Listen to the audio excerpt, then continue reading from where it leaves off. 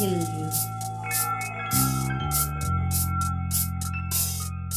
Yeah, what's wrong with the bill we got?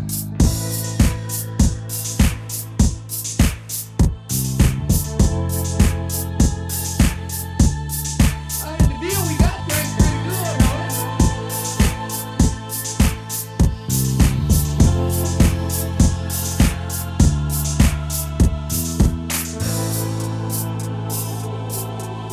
I ain't gonna let nobody complain.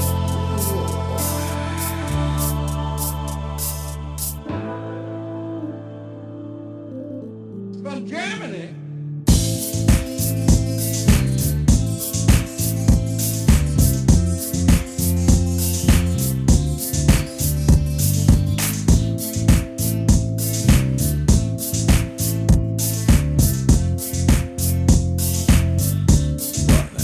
Perfect time.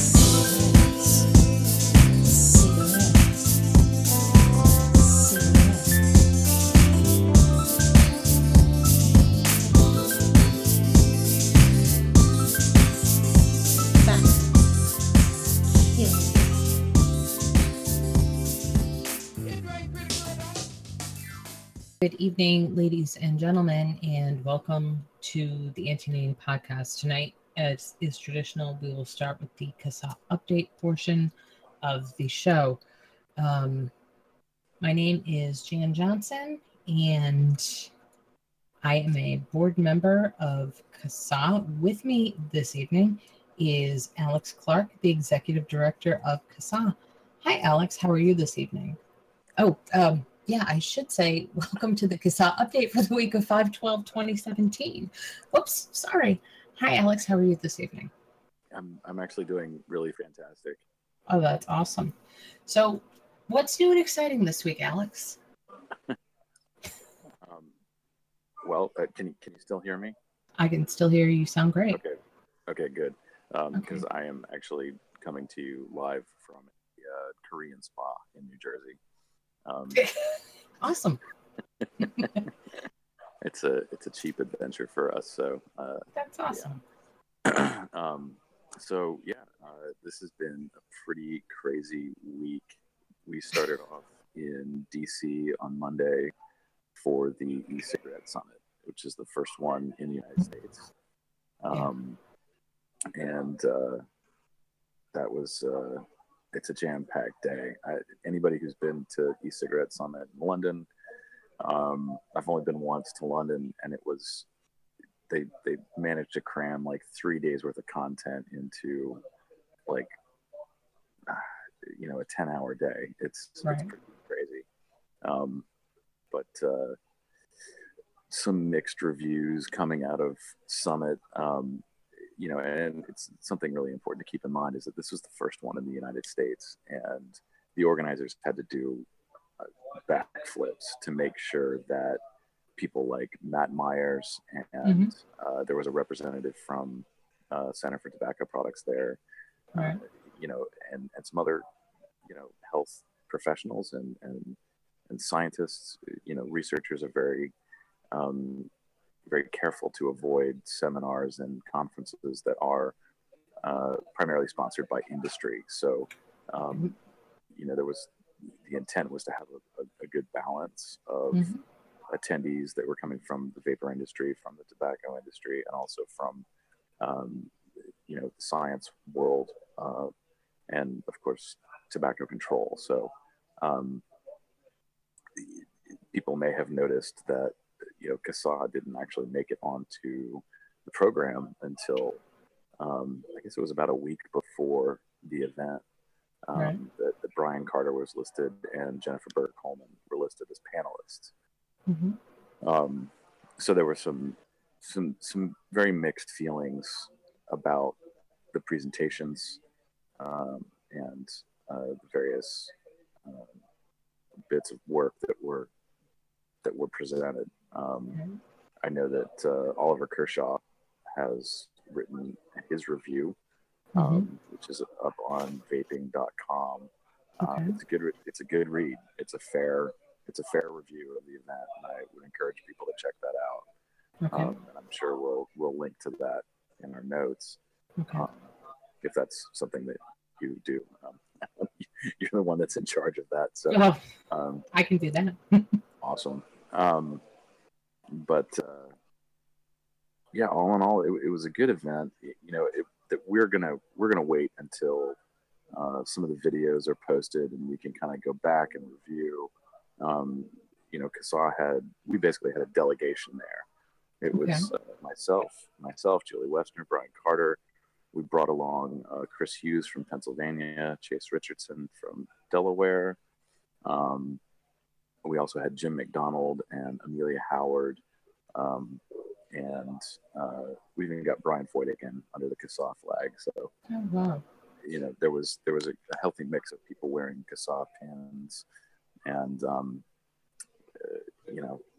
I know that Brian Carter introduced himself to Matt Myers at one point, and Matt sort of did a little bit of a recoil. Once Brian said, "Hi, I'm from CASA." Yeah, it was good. We weren't necessarily up there giving presentations, but there was a noticeable presence. And we also had a table display, which was pretty much Julie Westner's collection from like 2009 and on. She has some museum pieces basically. And really, I think the star of the show, I can't remember the name of it. It has a name, but it's a squonk box. Oh God! And it has a handmade atomizer in there, and it's from 2009. So this piece was built in response to FDA directing customs to seize shipments, and everybody freaked out. Right. And said, we don't know where we're going to get our atomizers from because nobody here manufactures them. Mm-hmm. So this thing, it's horrific, actually. I mean, well, I remember I got a handmade atomizer then. It was one of the first ones. Mm-hmm. And was it made out of copper? Yeah, the man who made it is no longer with us. Okay. So it's a real collector's piece. Yeah. Yeah. But I mean, that was sort of that was the one that garnered the most interest for people because it's the one that really looked the most handmade, right. And because it was, and obviously there was some the inherent risks of vaping out of an atomizer made of copper. So but that sort of, I think, the purpose of having that there was to drive home the point that people do crazy things during Prohibition, and if we can't get our hands on legally manufactured products, there are levels that people are willing to resort to that mm-hmm. can cause greater harm. Sure. So it was a good little display, and we had some people gathered around. I don't know if we had the ear of many tobacco control folks, but it was worthwhile. I thought it was very worthwhile with that, and I'm hoping that they'll be able to bring it back next year. And next year, now that it's sort of established itself as a credible event, mm-hmm. with lots of valuable content, I'm hopeful that you'll see a better the consumer voice will be more represented, and that we will actually have the ability to make some sort of presentation on the stage. So, that was good. And of course, one of the most important things is all the conversations you have during the breaks or after the conference. Mm-hmm. So I'm not going to get into details on that, but suffice it to say that, it was a good opportunity to get out there and network with people and meet some folks. And, and we took full advantage of it. That's awesome. Yeah, so that was sort of Monday through. We were there Monday, Tuesday, and I came home Wednesday. Okay.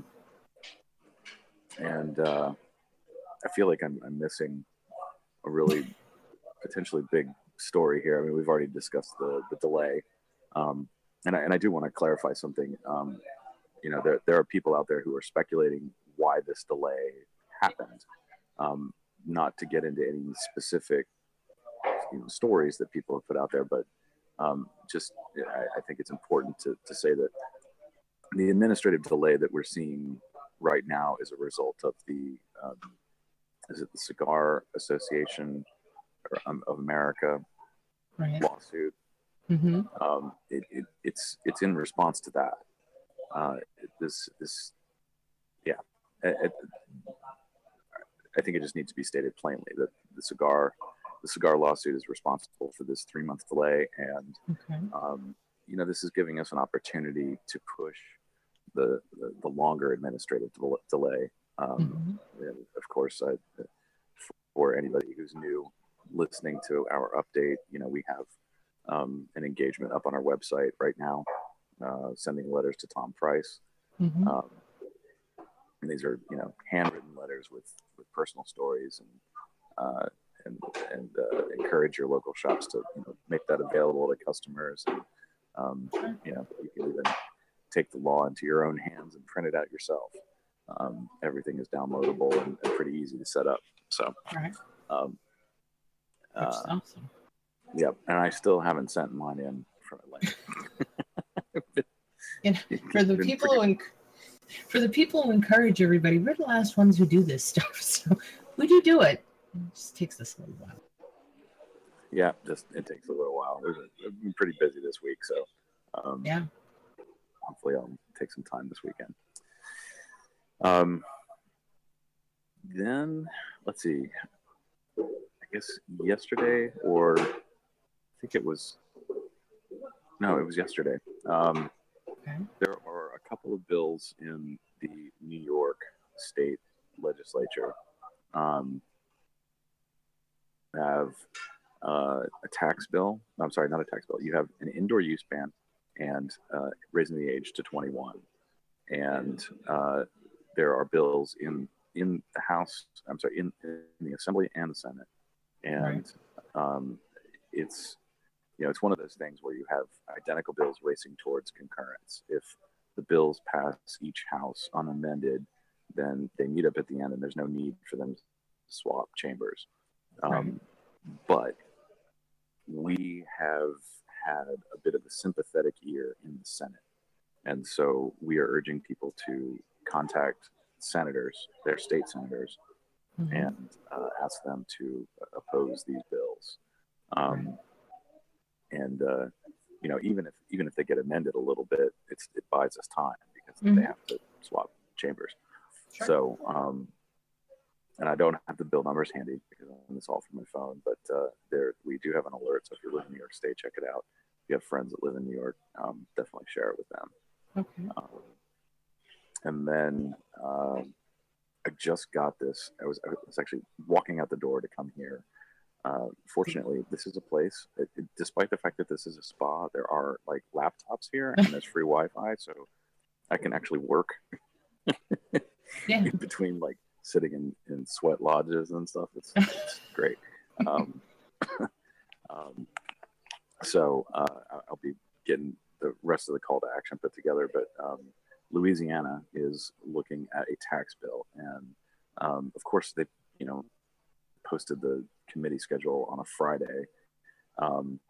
It is going to the House Ways and Means Committee on Monday at 9:30 in the morning. And this bill, it's HB 271, and it raises the tax. For those who don't know, Louisiana has a 5-cent per milliliter tax on e-liquid, and they are proposing to raise that to 13 cents per milliliter. And that's 150% increase. Yes, it is. And I did some quick math, and that's an extra $3.60 on a 30 milliliter bottle.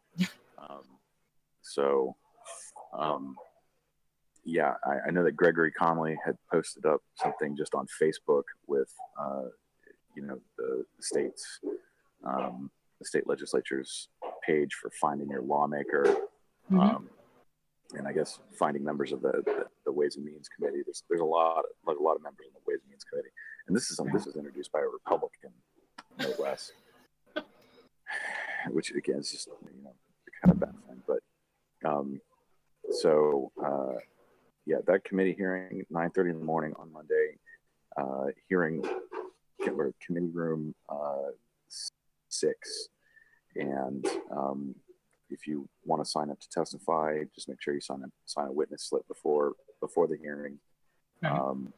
And I would actually strongly urge people to keep your comments to, plan for 2 minutes. And your comments are very simple. That as a consumer, this affects your access. This could cause people to this could cause shops to go out of business. It really could, especially in border towns. And online sales are an issue. Sure. People will do what they can to save money, even if it's just $3.60. Yeah. And of course, at the end of the day, former smokers shouldn't be punished for making smoke-free choices. It's absurd. It's predatory that they would want to raise a tax on these products. And then, of course, your personal story. If you can cram all that into 2 minutes, that's great. Right. It sounds like there's.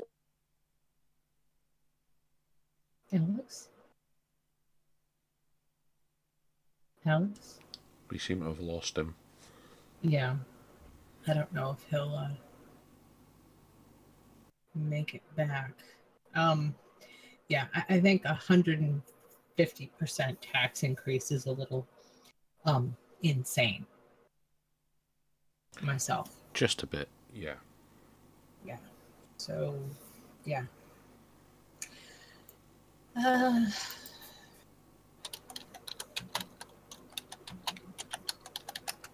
I just sent Alex a message letting him know we lost him. It's been a pretty interesting year with everything that has been going on. That's a polite way of putting it. Yeah, I mean, and it's very strange. Like, Arlington, Texas just passed a smoking ban that precludes vaping indoors. There's a place, I think it's New York, that passed an outdoor smoking ban that precludes vaping as well in all the spaces that smoking is banned, which is pretty much all of the outdoors. And just coincidentally, I see the wonderful nannies on your side of the pond are talking about limiting smoking in the home. Yeah, publicly owned homes, basically social housing. Yeah. Yes, well, like they've done here, and I think that's a slippery slope. Oh, for people who don't know, I'm very boring. I produce this radio show. Yeah. For the cassette update. Yes.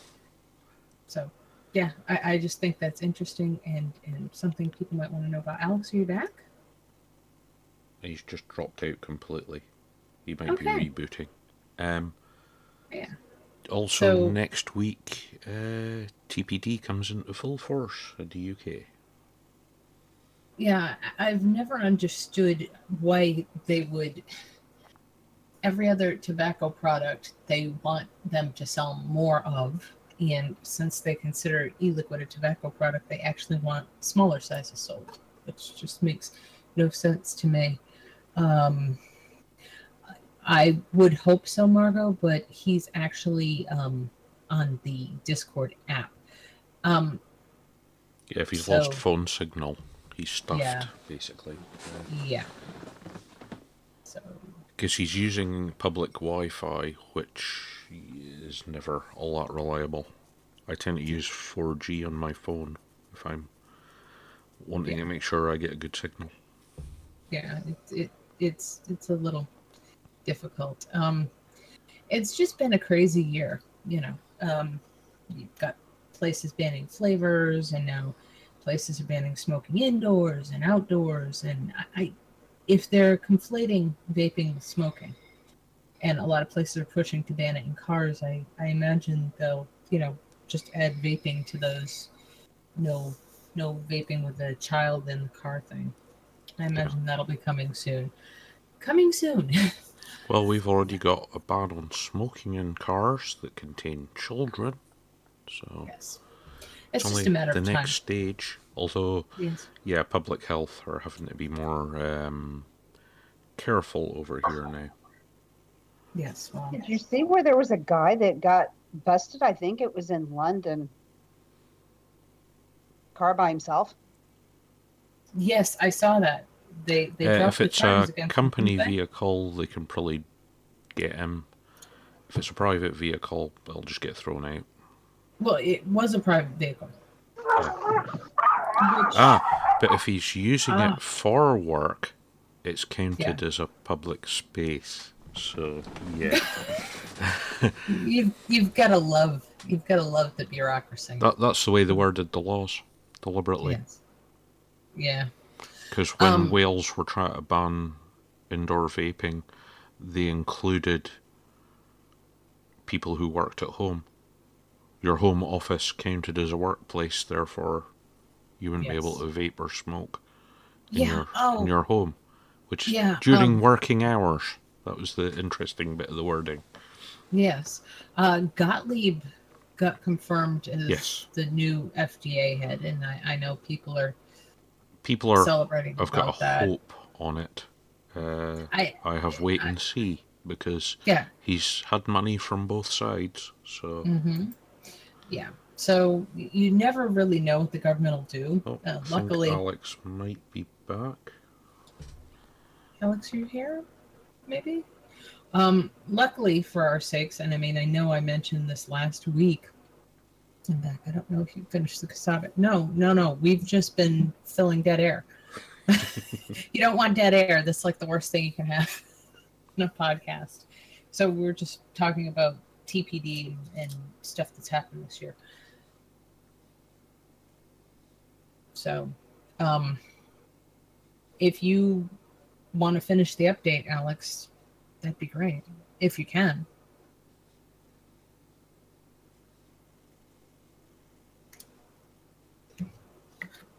Or, you can just... I'm sorry. I'm back. Can you hear me? Okay, I can hear you perfectly. Yeah, I don't know where I dropped off.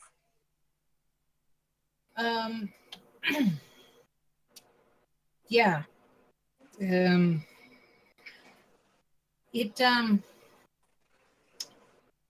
You were talking about where the hearing was on Monday. Wow.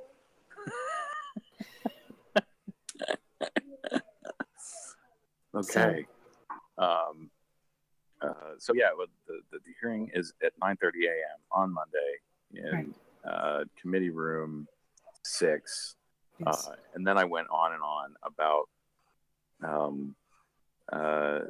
people arguing that we should just give them a small tax and it would legitimize the industry. People who fought for marijuana like legalization thought that would help too, but you see what's happening with them now.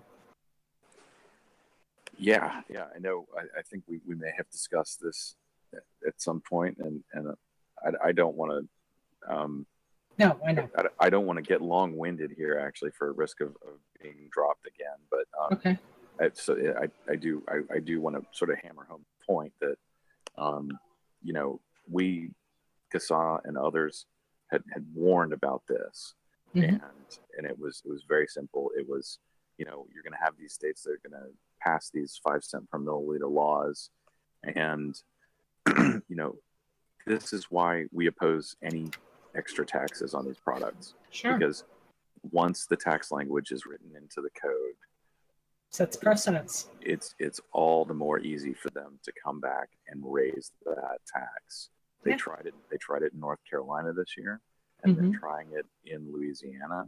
In any state that has one of these low taxes, they'll try it in the future. So again, I would encourage everyone, when we put out that alert, if you think that 5 cents per milliliter isn't that big of a deal, just keep in mind it very easily goes up to 13, 20, 50 cents per milliliter. Yeah. And they will try it. So yeah, I will be getting the alert out for Louisiana tonight. Yeah. And yeah, so I think that's pretty much what I got. I apologize for the call-in issues. No. But thank you for giving the update. I'm sorry I interrupted your time away. No, I had originally planned to go home and do this from my desk, but then I realized that I can get away with doing it here, and it's, you don't pay by the hour here. You get in and you hang out, you do what you want to do, and this place is open 24 hours. It's pretty amazing. So yeah, I can work from a spa. It's great. That's awesome. Yeah, that's awesome. I don't know many people who can say that. So come to King Spa in Palisades Park, New Jersey. They've got laptops, and they make it easy. Actually, it's pretty cool. That's awesome. That's a nice place to go. It's definitely something to keep in mind if I'm ever on the East Coast. Yeah. So if that's it for this week, Alex, I will let you get back to your sweat lodges and your massages and your relaxation, and tell your lovely wife that I hope she and you have a wonderful time. I will. Thank you. Good night. Thank right. you for joining us, Alex. Have a great night. Right. Thank you. You can get CASA updates at CASA.org. You can get CASA updates at the CASA SoundCloud page. You can get CASA updates by going to the Apple podcast store and searching CASA Media and importing that feed into your local podcast app. And you will always know what CASA is doing. So thank you for listening, and we will see you next week. Now we get to the portion of the show where I get schooled. Good evening and welcome to the Anti-Nanny portion of the show. With me this evening is none other than Miss Margot. Hi, Margot. How are you this evening? How are you? Oh, I'm doing okay. Her extremely intelligent husband, Steve. Hi, how are you this evening, Steve? Hi, Jan. How are you? I'm really good. And of course, my rock, one of the smartest people I know and the best producer that money can't buy, which is good because after almost 4 years, I'm still not paying him. Very. How are you this evening, Very?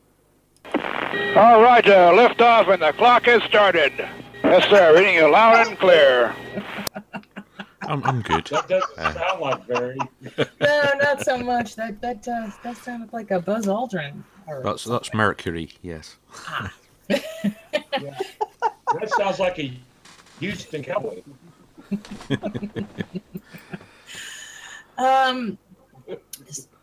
So I've always been really interested in the nature of reality, but I've been a long-time Buddhist, and I've come to things from sort of a different perspective. And until, I don't want to say until really recently, but I took the physics in high school that they required you to take, and I really didn't find it very interesting. Until really recently, when I started studying game theory, chaos theory, that sort of thing. And I noticed that reality didn't quite look the same. Not to the people who were explaining the mathematics behind how these things worked and the randomness. It's all just really, really interesting to me. You guys have both, you, Steve, and you, Very, have both studied physics. So you have a clearer grasp on this than I do. Is it more? Yeah, I know there's no real grasp on something that's this hard to explain. But what do you think the nature of reality is? Well, it's right to all it. down to how you see it, basically. Oh, okay. Observation gives you your reality. Okay. Fair enough. Steve? Well, I have to agree with Very on that. It's a very observational phenomenon. Okay. I mean, throughout history, it's always been a question central to philosophy. I mean, Mhm. even in Western science or philosophy, back to if a tree Right. falls in a forest and no one is around to hear it, does it make a sound? That's all the way back in the early 1700s Right. by George Berkeley, Okay. uh, a treatise concerning the principles of human knowledge. So, yeah, it's pretty much from the observer's standpoint. Right. I read an article recently. I didn't stick it in with any of the show stuff tonight, but the article by that physicist who was the interview with him, where he was saying that basically we should be thought of as observers of reality, which I thought was an interesting perspective, and it's not one that you often get. I think the nature of reality, I mean, considering wave particle duality, uh, doesn't really fit in with how we perceive things. But I do think it's a dual nature. I think that science divorcing itself from the philosophy is not doing itself a lot of favors. I almost think you need both to really understand it. And I think what physics is and what it does is physics is kind of man trying to understand the universe and his place in it without putting himself in it. Does that make sense? But Perfectly. when Yes. you look at it from the standpoint of the work I've seen, it can't be understood without the observer in it. It just can't be. It can be, but it can't be. You know what I mean? Yeah, I mean Um, the philosophy connection is valid though, because if you go right back, the early what we'd now consider physicists like Copernicus, Galileo, Newton were all really in their own time classified as natural philosophers rather than physicists. yeah. Because yeah, nobody outside a small group really understood what they were doing. Well, I think that still stands today. Nobody outside a small group understands it. I love it. I think we need to change the way we see reality. Right? Well, Whatever we the real kicker with think it is. quantum physics is we're observers of reality, but our Yes. observations are creating the reality. Yeah, in a way, and I was saying, I said this last week. What I really like about physics is that it kind of explains, in a way, some things that we think are unexplainable or we think are supernatural phenomenon or weird or strange. It has a way of explaining it. You know what I mean? And it all kind of makes sense. How you doing there, Margo? Oh man, this is like so over my pay grade. It's not even funny. Sorry about that. Just for a second to expand on what you were saying, Okay. connect between the quantum and the macro that we observe. Uh, the quantum universe, which is indeed a universe, I mean, it's got its own fundamental sets of laws and principles that guide the reactions that they observe, is Right. disconnected from that we live in and inhabit. Very few instances do they overlap, but they do, like Right. in solid state physics, nuclear physics. There are Okay. real world macro applications that derive from understanding quantum physics. Right. Here's a good Well, one, John, I'll like because it's philosophical. The yeah. macro micro, Yes. so above, so below. Very old Yes. statement from natural sciences. Yeah. Well, I mean, yeah, I do like that. Of course, I'm Buddhist, and I do know one of my teachers told me that I didn't know it now, but that I would know it later because I've been doing this for a really long time. that Buddhism is like a science, because it's not like a typical religion that tells you what's right or what's wrong or how to live. It's just sort of you trying to figure out your own place. And he told me that I would grow to love the obscure sciences. And he was absolutely right. And I've noticed that a lot of people who are really interested in quantum mechanics, especially, tend to be Buddhists. I think it's because they understand these same things that physics is trying to describe with the science, but in a different way. Emptiness, for example. An atom is 99.999, like 12 nines after the 0.9 percent emptiness. We try to cultivate emptiness to understand it and to change our own perceptions of reality. So it really is beautiful to us, and it speaks to a lot of us in a lot of ways that you wouldn't think. Does anybody want to pick a story? Margot, am I boring enough that you want to pick a story? Let me see. What was the least brain taxing? I'm sorry. Oh boy. I'm actually. Do you know what's really sad?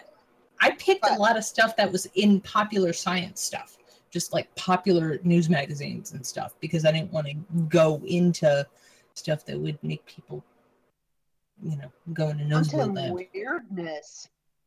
Quantum weirdness. All right. That's a good one. The reality of the quantum world and the butterfly effect. Okay. We can do both. 2 votes for weirdness. Yeah. Okay. So, the reality of quantum weirdness.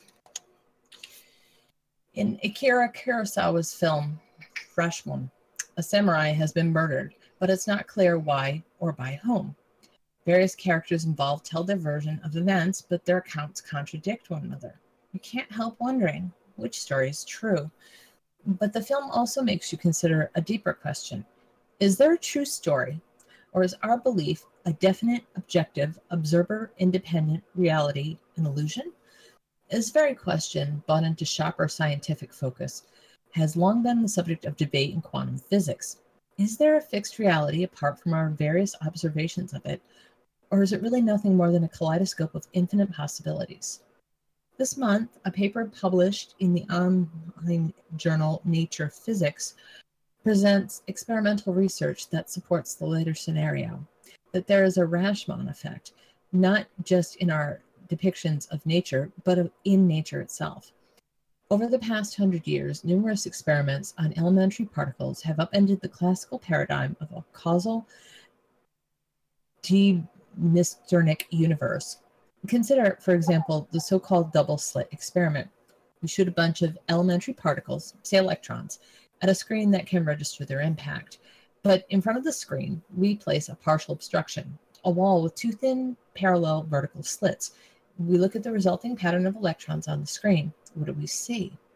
If the electrons were like little pellets, which is what classical physics would lead us to believe, then each of them would go through one slit or the other, and we would see a pattern of 2 distinct lumps on the screen, one lump behind each slit. But in fact, we are observing something entirely different, an interference pattern, as if 2 waves are colliding, creating ripples. Astonishingly, this happens even if we shoot electrons one by one, meaning that each electron somehow acts like a wave, interfering with itself as it simultaneously is passing through both slits at once.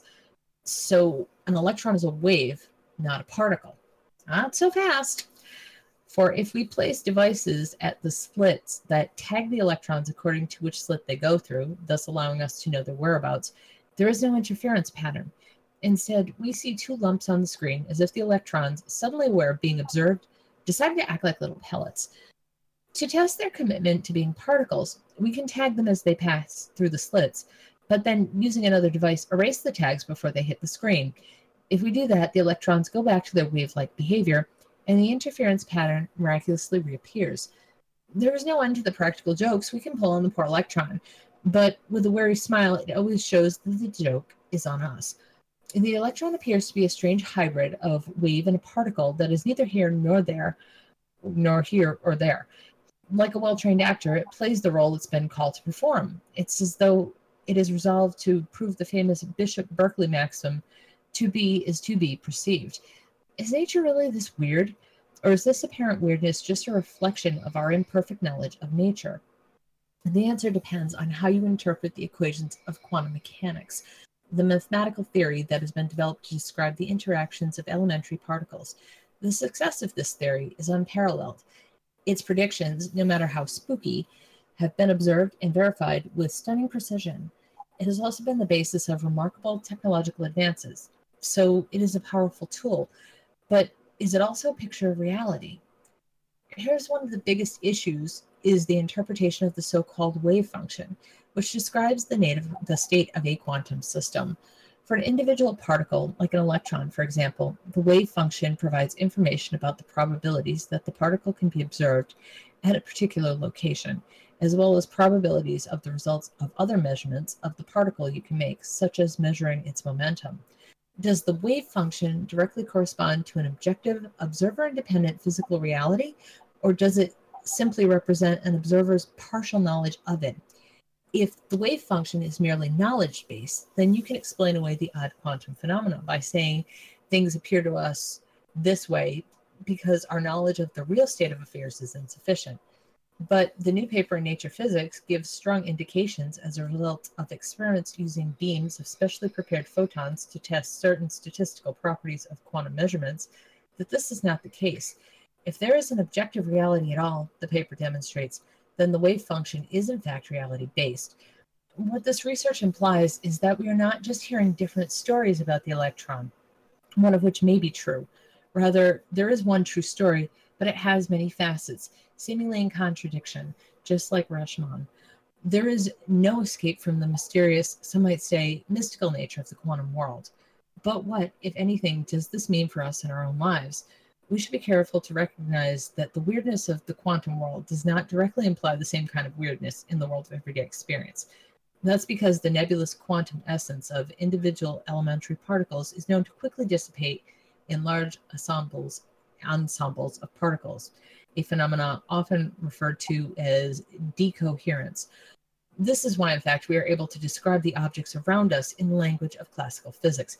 Rather, I suggest that we regard the paradoxes of quantum physics as a metaphor for the unknown, infinite possibilities of our own existence. This is poignantly and elegantly expressed in the Vedas. As is the atom, so is the universe. As is the microcosm, so is the macrocosm. As is the human body, so is the cosmic body. As is the human mind, so is the cosmic mind. And that was from the New York Times. I really did try to pick stuff that wasn't out of like weird, obscure science journals. So it was easily understood if it was read. More easily understood than the stuff we're probably going to talk about. Well, yeah, I mean, the story brings up the duality of nature, basically. Mm-hmm. And the fact that lots of humans don't like the fact that there's more than one truth. There's always more than one truth. Yes. There's millions of shades of gray. That's I don't know why I like doing a news show. Infinite possibilities, in fact, when you look at quantum mathematics. Yes. Well, I can look at quantum mathematics and it just makes my brain go, oh boy, it's like a bowl of oatmeal in here. But I know other people can look at it and they can read a pattern in it and that it's beautiful to them. I'm never going to be that intelligent, but like I said, I kind of understand this stuff in a different way. So I understood what he was talking about. Eastern philosophy, the natural philosophy, like you stated before, in this country in the early 1700s, talked about a lot of the phenomena that we see now. I find it quite sort of beautiful that everything kind of, to me, the way I see it, exists out of nothingness.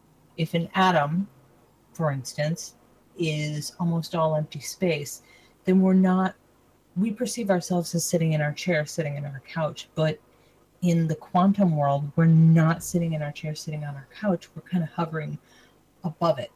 And it's only the wave action, if I understand it correctly, that makes this feel solid to us. Am I correct in that? Sort of, yeah. Sort of. Funnily enough, people wish it was that simple. Well, I know my understanding is different of this. Yeah. You know, I love it, and I find it amazingly interesting because I can find parallels between it and something I've studied for years. Well, but go ahead. What you've got here is really people trying to understand elementary energy levels, like the quantum waveform, or as they used to call it, the quantum mechanical wave. Okay. And determinism actually happens whenever this waveform collapses into reality at the moment of observation. The phenomena they refer to as decoherence, I gave Margot a small, inadequate analogy to it this afternoon. Okay. A shallow cookie pan filled with a skim of talcum powder. You put it on your patio on a windy day. It's going to disappear rather quickly. Whereas if you have the exact same material, but you have 5 metric tons of it in a giant pile, right, you will notice little effect on a windy day. Of course, you'll have clouds of talcum powder everywhere, but the basic effect will be that this act of disappearance, because it's been decohered because of the sheer mass of the particles that you're talking about. Right. I mean, that's basically just a great big involved way of trying to explain why what we see at the very small doesn't have observable effects at the very large. Right. Yeah. And it doesn't help that most particles like being in big, massive clumps. They love it. Yeah, most of them seek it. Mass has an affinity for mass. Yes. Okay, so I kind of got interested in this stuff from years ago. People used to talk about the butterfly effect. There was a movie about it. It was a horrible movie starring Ashton Kutcher. That's all you need to know. There's 2 films, actually. There's a sequel as well.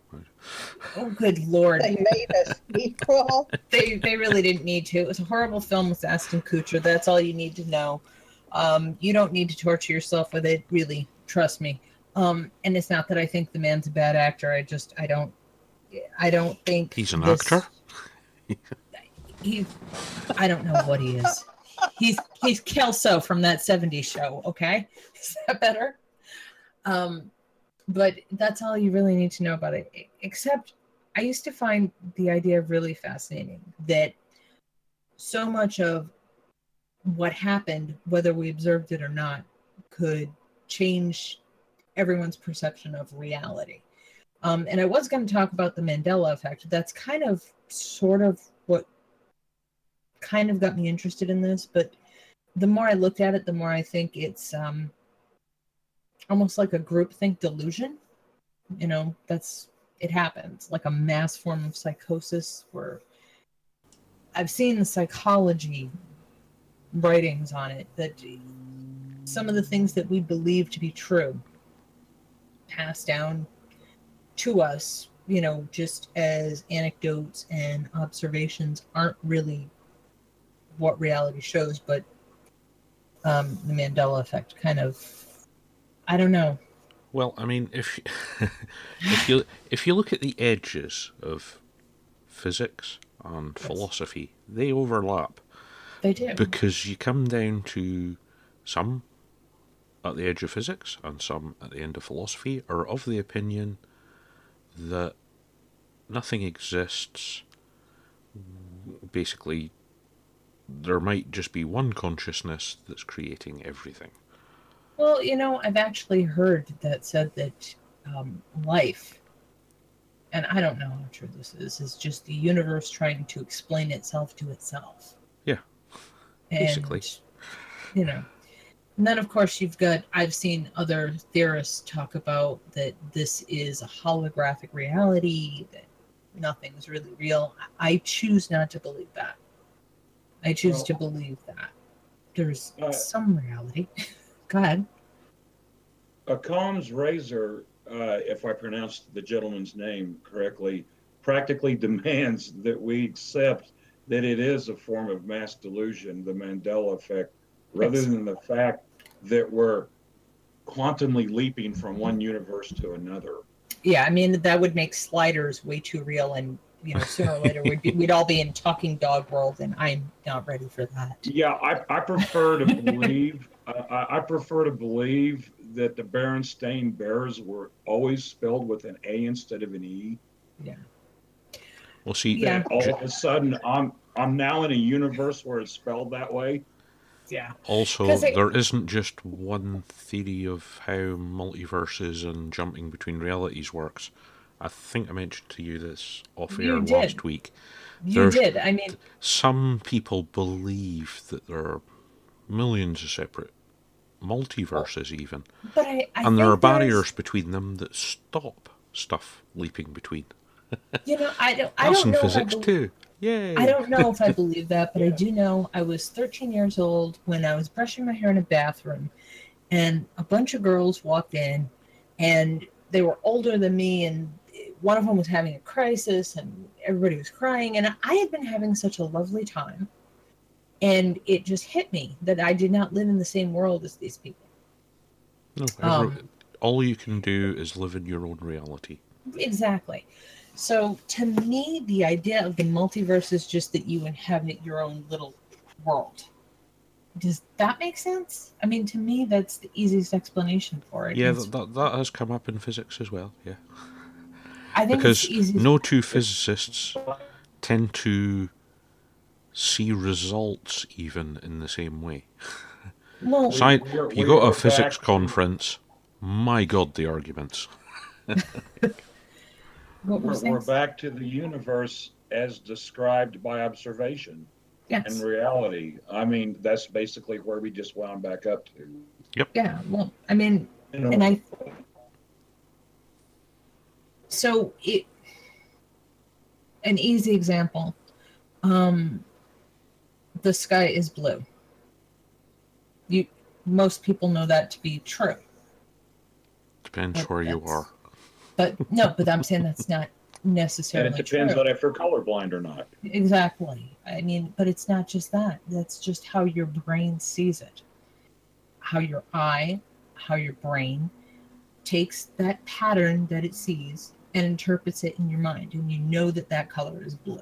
But it's blue. Only blue in your mind because you've been told it's blue. Blue, exactly. It could be green. It could be pink. I mean, how would you know?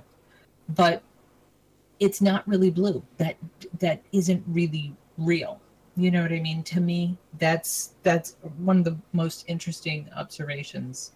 Well, supposedly Albert Einstein, back in his salad days, reportedly asked Niels Bohr, one of the founding fathers of quantum mechanics, whether he realistically believed that the moon does not exist if nobody is looking at it. And supposedly Bohr replied that however hard Einstein may try, he would not be able to prove that it does in fact exist. Observing either it or the effects it has on the tide. It's what's funny to me is looking back at the history of quantum physics and stuff. Einstein hated that theory. Right? Absolutely. We all know he despised it.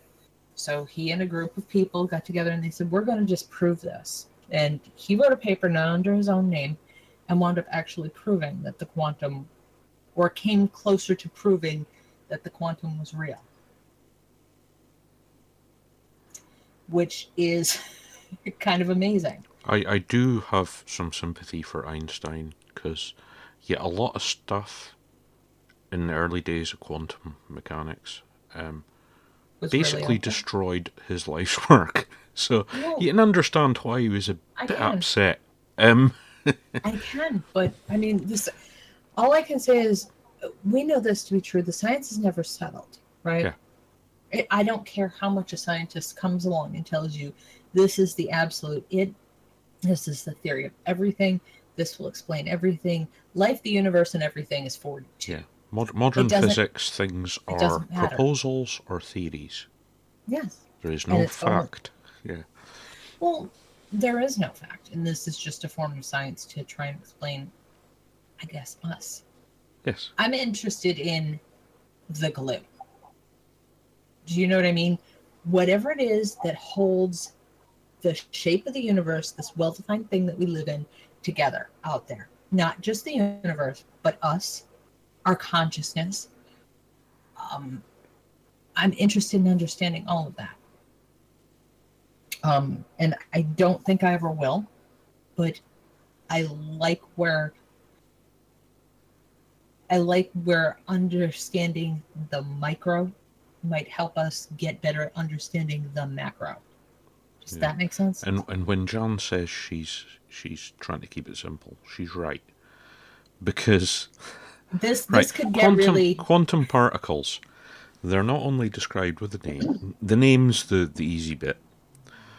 They have direction, spin, flavor, smell, and various other terms to describe how an observer is observing them at the moment they've observed it. Yeah. And they can't look at all of them at the same time. Yeah. I mean, it really is. It's mind-bending stuff. Yes. It is. I don't know.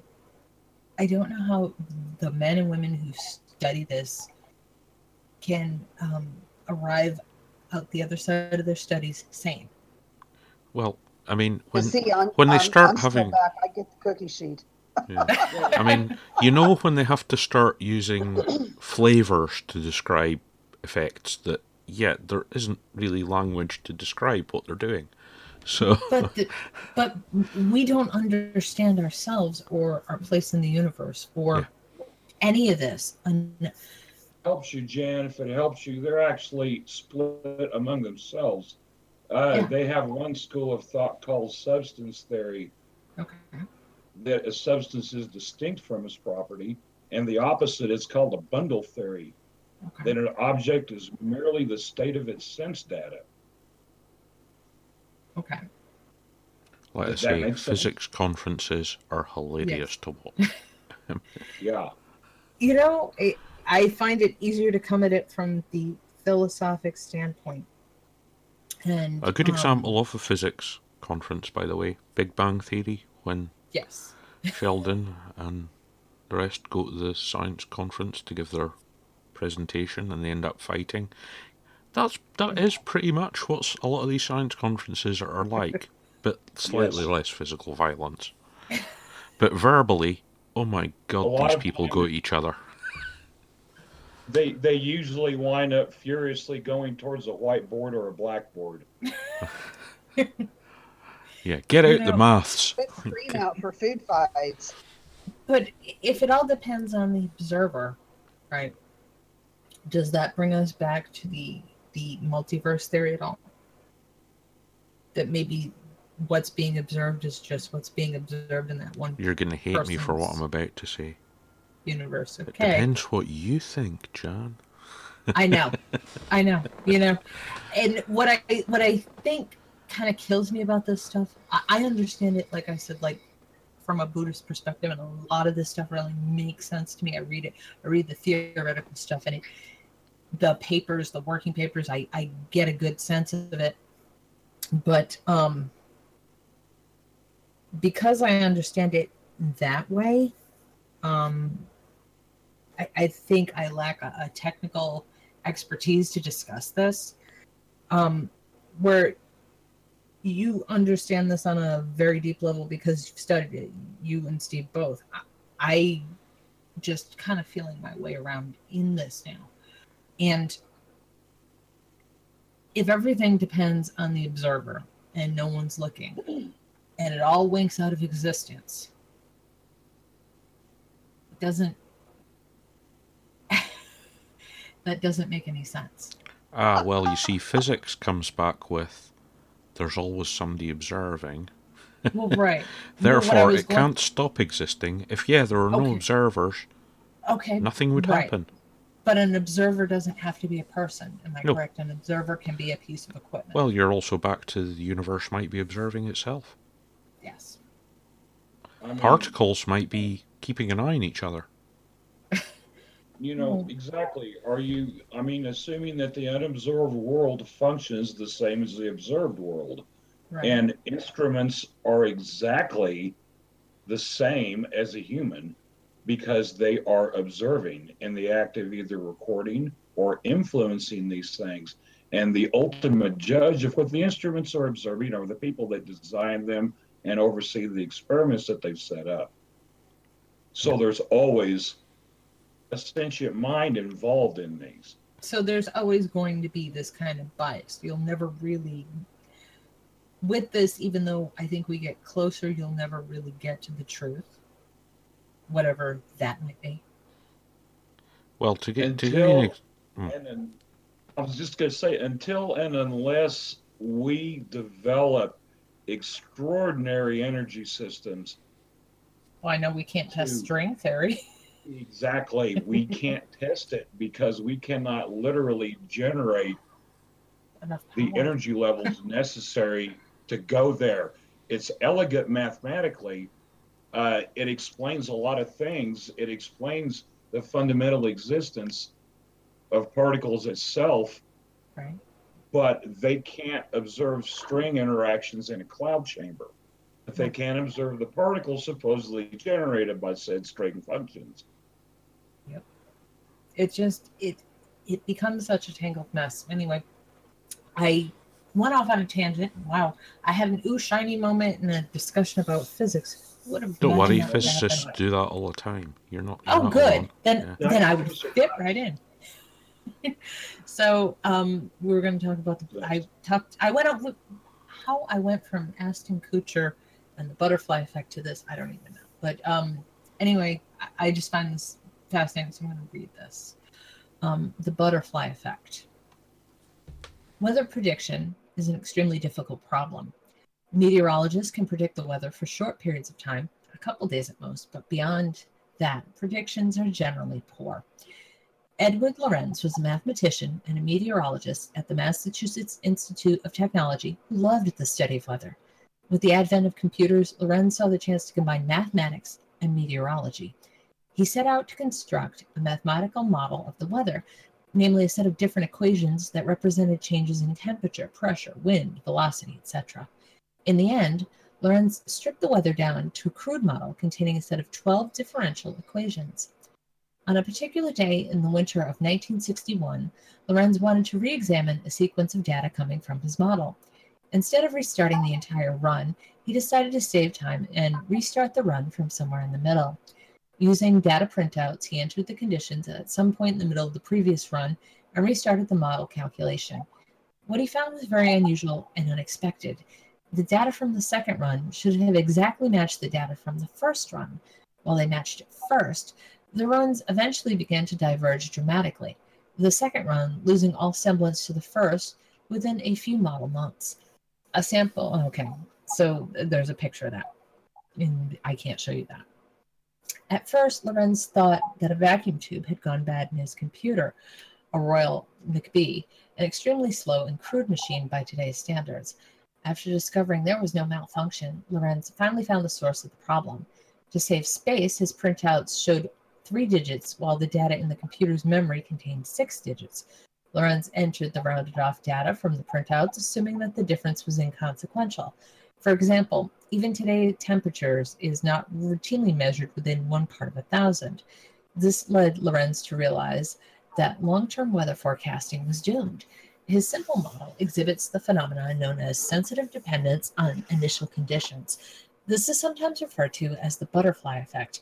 E.g., a butterfly flapping its wings in South America can affect the weather in Central Park. The question then arises, why does a set of completely deterministic Deterministic. Thank you, equations exhibit this behavior? After all, scientists are often taught that small initial perturbations lead to small changes in behavior. This was clearly not the case in Lorenz's model of the weather. The answer lies in the nature of equations. They were nonlinear equations.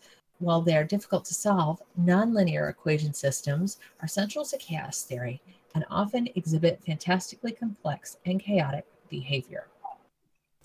Well, I like chaos theory. Yes. Well, we've briefly We've talked about this it a lot. before. Yeah, Lorenz's models plus the mathematical work of a Mr. Benoit Mandelbrot both are used now in the weather prediction, basically. Because, it's all chaos maths. And the Mandelbrot equations are used to do the prediction, basically. Because, for people who don't know, Benoit Mandelbrot is basically the big name in fractal geometry. Yeah. Which explains a lot of things in nature. Yeah. But unfortunately, it's an awful lot of mathematics. So it didn't come up until computers had been invented. Yeah.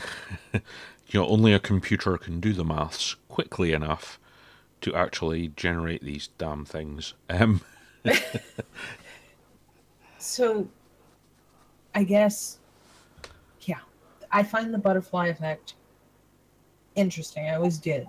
And it basically comes down to every interaction can change interactions everywhere else in the universe, potentially. I was trying to explain that to somebody, and I finally settled on, you need to go rent the horrible movie Sliding Doors. Not because I think it's a great film, but because one single choice can alter a person's entire world. I mean, it's kind of like that. If you take and strip it down to its most basic, that's kind of what it comes down to with this, but on a much smaller level. And I love chaos theory. I love the idea that scientists for years and years and years and years have assumed we were this orderly thing, right? The universe was like a machine. It was this orderly thing. You could understand it if you could study enough of it. If you could study everything, it would all make sense. And the more we study, the less we understand. Well, the thing that I find kind of funny is a very old theory is now being partially proved by physics. Holistics. The interconnectedness of all things. Because it is starting to look like, every single part of the universe, is connected. As far as we can see, has some sort of connection. We all are, though. I mean, ask a Buddhist. Yeah. What is the nature of reality? Jan, if you'll look at the Lorenz diagram, you'll actually see, and your audience won't be able to see this, right? But you'll actually see the decoupling of the nonlinear equations approximately a third of the way through. Yeah. This was also explained something called, it's under various names, the swing set effect. Okay. Where everything's... Go ahead. Accurately predict the physics explosion to a greater degree that it could explain the relative motion of an 8 or 6 or 5-year-old girl on a swing set after she swings 100 times. This is a true thing. This is a true thing. They can more accurately predict the formation and propagation of a thermonuclear explosion, and they can tell you where that little girl's going to be on a swing, 100 swings into a swing set session. But it's because because of all the different inputs that go into swinging on a swing set. Yeah, it's actually more complicated than a nuclear explosion. which you wouldn't think, but all of this stuff, I'm trying to think nuclear what physics is nice, easy. There's a series of films, Machines of Loving Grace. Do you know what I'm talking about? We've had discussions about the man who makes these films. He makes them for the BBC. Yeah. I forget his name. But there's a section in the second or third, all watched over by Machines of Loving Grace, where he's talking about these scientists going around on the plains and studying animals, taking food out of their mouth to see what they were eating. They were trying to get all this data and feed it into a machine so that they could understand everything about us. And after about 10 years, they just lost it and gave up, because no matter how much information they tried to feed into this machine to get things to correlate, nothing made any sense, because we thought of ourselves and the scientists thought of us as machines, and we're not. We're instruments of chaos. Yeah. We are kind of machines, but really. The universe is potentially also a machine, and we are part of the universe. Therefore, we're not a separate machine. So, what we can measure is only a part of the whole. We can only see so much. Well, you have to be at the universal level to be able to observe everything. Right. Well, and I don't macro, micro. I don't see any of us getting there anytime soon. Yeah. I don't see any of us getting there anytime soon, but you know, I could be wrong. That's why a lot of physics they do try and scale it, because they know they can't. You can't explain this. Explain the macro. Person. They have to look at the micro effects. You can't explain this, and you also can't explain this to just. There's not a lot of normal people that are going to grasp that. Like, we are an instrument of chaos, or we are part of the whole. I was reading a story just last week saying that, they were starting to prove the oneness thing, right? Yeah. That we were all of us were part of this one great thing. But that would mean that free will was an illusion. And I'm like, I just can't. I can't do this. Scientific American is saying that this is why philosophers and physicists don't get on for the most part. This is why it's hard being a libertarian. Try being a libertarian Buddhist who likes physics. I'm just telling you, you want a study in things that make no sense. Try being all of those things. So, yeah. Does anybody want to pick a story? Or are we going to leave me to pick something? I think you should. Okay. This was your bright idea. I know. Okay. So, one of the most famous Buddhists in the world is the Dalai Lama. I don't call him His Holiness the Dalai Lama because he's just a guy. Well, that plus the fact he doesn't seem to like it himself. So. Well, I have issues with the contradictions in his thought pattern, but we're all agents of chaos, so that's fine. Like I said, I've studied Buddhism for long. Anyway, Dalai Lama, religion without quantum physics is an incomplete picture of reality. Okay, I don't think he means religion in the sense that,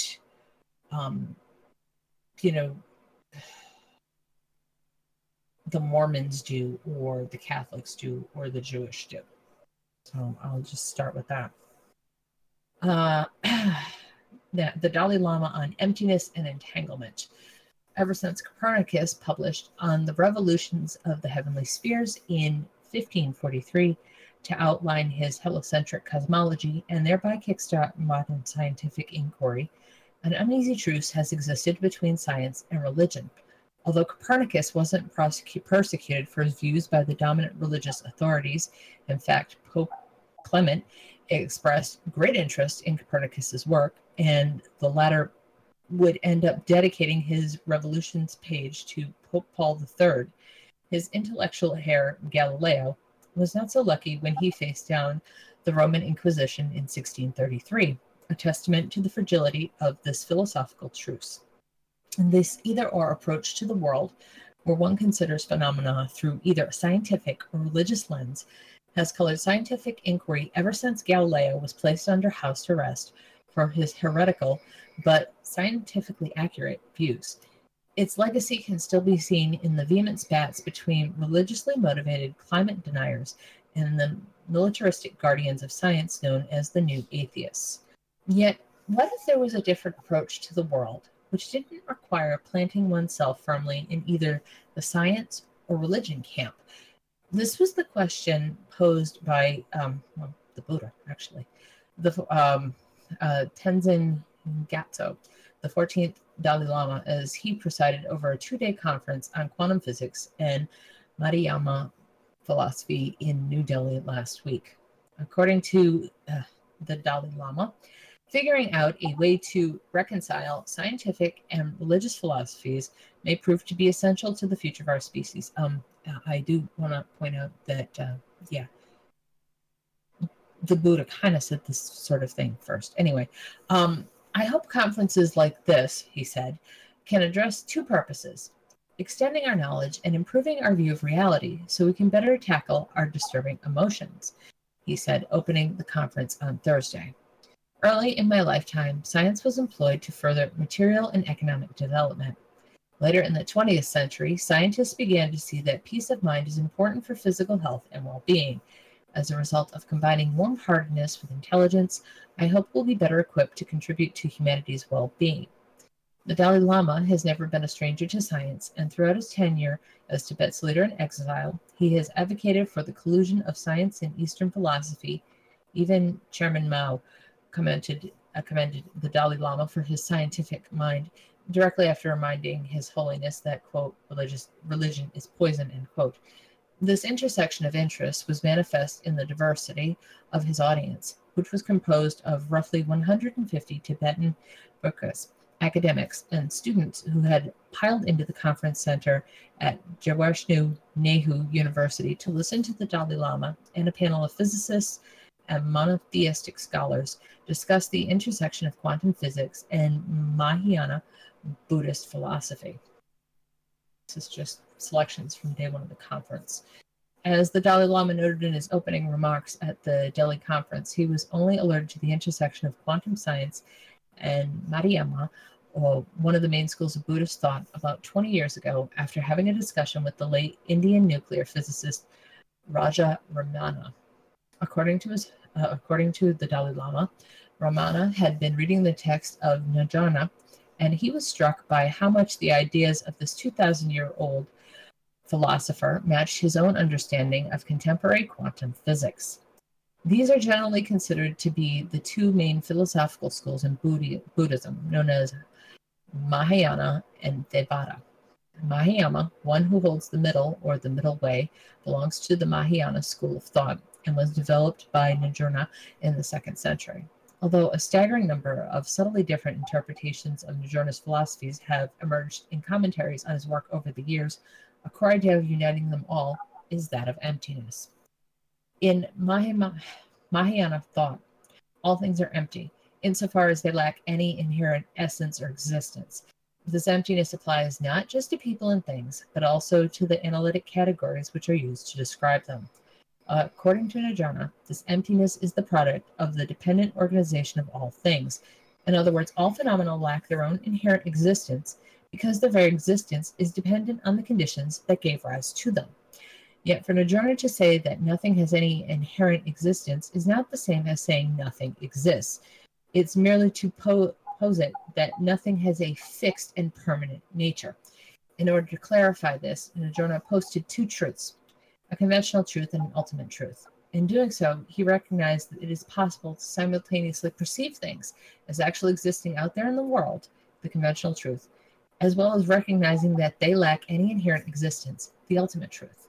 Holding these two seemingly contradictory positions is only possible by recognizing that reality is an experimental phenomenon, not one that has an objective existence independent of our experience of it. If you're confused as to just what these ancient musings on the nature of reality have to do with contemporary quantum physics, you're not alone. One of the most glaring examples of the intersection of the Mahayana and quantum physics is to be found in the principle of wave-particle duality, which holds that elementary particles, phemons and bosons, can exhibit the characteristics of both particles and waves, yet be wholly reduced to neither. There seems no likelihood for forming a consistent description of the phenomena of light by a choice of only one of two languages, particle or wave, Einstein once said, while discussing the nature of light. It seems as though we must use sometimes one theory and sometimes the other, while at times we may use either. We are faced with a new kind of difficulty. We have two contradictory pictures of reality. Separately, neither of them fully explains the phenomena of light, but together they do. Like the quantum wave function, a probability matrix used by physicists to describe the state of a system at a given time, wave-particle duality points us to one of the central problems at the heart of quantum science. Is there an objective, independent reality that is capable of being quantified? Or are all such measurements subjective by virtue of the fact that they are always dependent on an observer to take them, thus merely reflecting the observer's knowledge? As Einstein and the physicists at the conference pointed out, these seemingly contradictory pictures of reality really only make sense if you take them both together, a middle way, much like the Mahayana philosophy. On one hand, an active observation collapses the intermediacy of the wave of function into a definite reality. The cat in the box is either dead or alive. The beam of light is composed of either particles or waves, which is determined through the act of observation. Yet in each case, the underlying reality is that the cat and the light don't inherently have the characteristics of being alive or dead, or a wave or a particle. Rather, the underlying reality, the wave function, is indeterminate and can only be quantified as a set of probabilities. Another aspect of the quantum mechanics that is worth mentioning is the principle of entanglement. This principle, tackled by both Einstein and Schrödinger in 1935, occurs when pairs or groups of particles are generated in such a way that the state of any given particular particle cannot be determined. Rather, the observer must measure the state of the quantum system as a whole. With an entangled system, the state of each particle is correlated with the others. Therefore, measuring a single particle will influence its entangled partners, what Einstein called spooky action at a distance, collapsing the superimposed states of entire quantum systems. To borrow from the language of Njanga's philosophy, we might say that quantum physics possesses two truths: a conventional truth, the determinate reality brought about through observation, and the ultimate truth, an indeterminate reality expressed as possibilities. These truths of quantum mechanics mirror Mahayana philosophy insofar as the latter professes that things do actually exist out there in the world, yet have no intrinsic objective essence, and only derive their essence from our subjective interpretations. What's more, in both cases, the explanation for the two truths is remarkably similar in both quantum mechanics and Mahayana philosophy. In the case of quantum mechanics, entanglement is a quantifiable expression of Njanga's notion of dependent organization. The state of a particular quantum particle cannot be expressed because it is dependent on the quantum system as a whole, much like Njanga's phenomena, which cannot have their own inherent essences because their existence is dependent on the condition which brought them forth. Such were the ideas expressed over the course of the two-day conference at the JNU in New Delhi. For the most part, the explicit connections between the Mahayana and the quantum physicists were left up to the interpretation of the audience. The physicists stuck to physics, and the monistic scholars stuck to Buddhism. Yet, much like each concept itself, composed of seemingly contradictory ideas that nevertheless proved to be complementary, the Dalai Lama insisted on the need for both physics and philosophy in the quest to overcome ignorance and suffering, which are arguably the main aims of Buddhism. Both science and religion have their own specific uses, but one without the other can lead to less than desirable results, to say nothing of painting an incomplete picture of reality. Right now, when we see the sad things going on in the world, crying in prayer won't achieve much, the Dalai Lama said, although we may be inclined to pray to God or Buddha to help us solve such problems. They might reply that since we created these problems, it is up to us to solve them. Most of these problems were created by human beings, so naturally they require human solutions. We need to take a secular approach to promulgating universal human values. The sense that our basic human nature is a positive source of hope that if we really make an attempt, we can change the world for the better.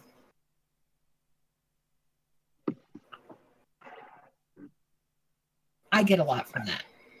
I mean, I'm sure it was gobbledygook to everybody else who heard it, but I get a lot of that. Oh no, yeah, I've said it before. Well, you're the Buddhist. dual You should nature, get a lot of that. I do. the dual nature of everything, basically. And it makes sense. Did that make more sense to you than the stuff we were talking about earlier? And I only ask because sometimes one thing will make more sense than another. Like the philosophy aspect is what makes more sense to me than the mathematical aspect of it. Although without the other... Go ahead. Brain can kind of absorb and process, but don't ask me to explain it.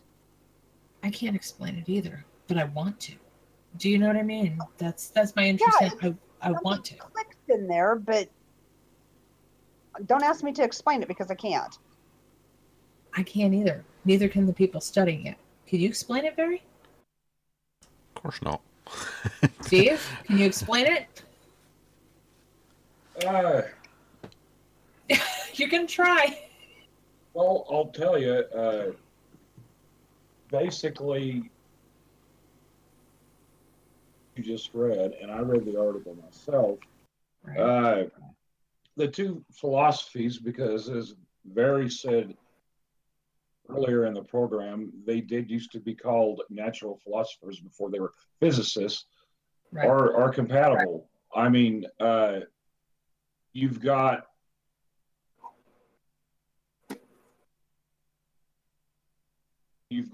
non-reality. Both of them are determined by either observation or by the deterministic effects of a wave function.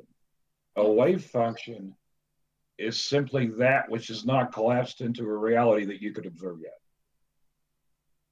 Now, we're back in physics again. Yeah. But that Buddhists operate under. I mean, I think it's very elegant myself. Yeah. I do. It's much more in tune. There seems to be a lot less dogma involved. Yeah. Than there is in any other kind of a religion. To me, it's always been a philosophy. I mean, it's just, I can't live in anybody else's reality, right? But I can understand that everybody suffers, right? That's something we all have in common, whether it's you've lost a child, you've lost a wife, you've lost your job, or you have a headache, or you sprained your ankle, you stubbed your toe, or something terrible happened to you, you were the victim of a crime. Everybody has suffered. To me, that was the beginning of understanding that everything was about more than just me. Like I said, to me, it's more of a philosophy about how to live, how to treat other people, and how to understand the world and my place in it than it is anything else. They're all objective realities that affect the individual. Yeah. Yeah, my version is things are. It's up to us to see what they are. There you go. There's some thought for you. But that covers both philosophy and physics. It does. Well, yeah. It's all kind of wrapped up in this big bundle I'm never going to untangle, except that well, one of the philosophical ideas is if we ever do fully explain how all this is working, then we achieve our higher enlightenment and the universe will turn into something else. It's a nice idea. Yeah. It's been around for quite a while, that one. Because, we're currently at the level we're at. And when I say we, it's not just us, it's every living creature, the universe itself, because the deeper philosophers think that everything's alive. The universe is a living organism. So, yeah, if the universe sees and learns how everything works, then it'll evolve, you know. Well, I mean, maybe that's just what we are. Yeah. Just a thing for the universe to work with. Hitchhiker's Guide. We're an experiment by a bunch of multi-dimensional aliens. Sometimes it's as good an explanation as any, I guess. Oh, yeah. I mean, if you like physics and philosophy, read Douglas Adams. He's hilarious. Douglas Adams has written some really great books. Yeah. I mean, Yeah, that's the virtue of not being able to be disproven, that's for sure. Yeah. Well, I mean, that's kind of the intriguing thing about them all. I'll never stop looking at it. I'll never stop finding new things about it. What I love is I can read a book from 1926 that's a text on physics, and I can still get so much out of it. And I said this to you before, Steve, that there's something so beautiful about this, because Plato and Socrates were debating this how many years ago? And then you move forward into England, into like the 1920s and stuff, where men were sitting in their studies writing these things. And now you're where we are. And we're just starting to prove some of these things that were written in the 1920s, but go back to these ideas. There's a certain sort of beautiful flow to it. And I don't know, I'm just really attracted to it. I just love it. Yeah, I'm weird. Okay.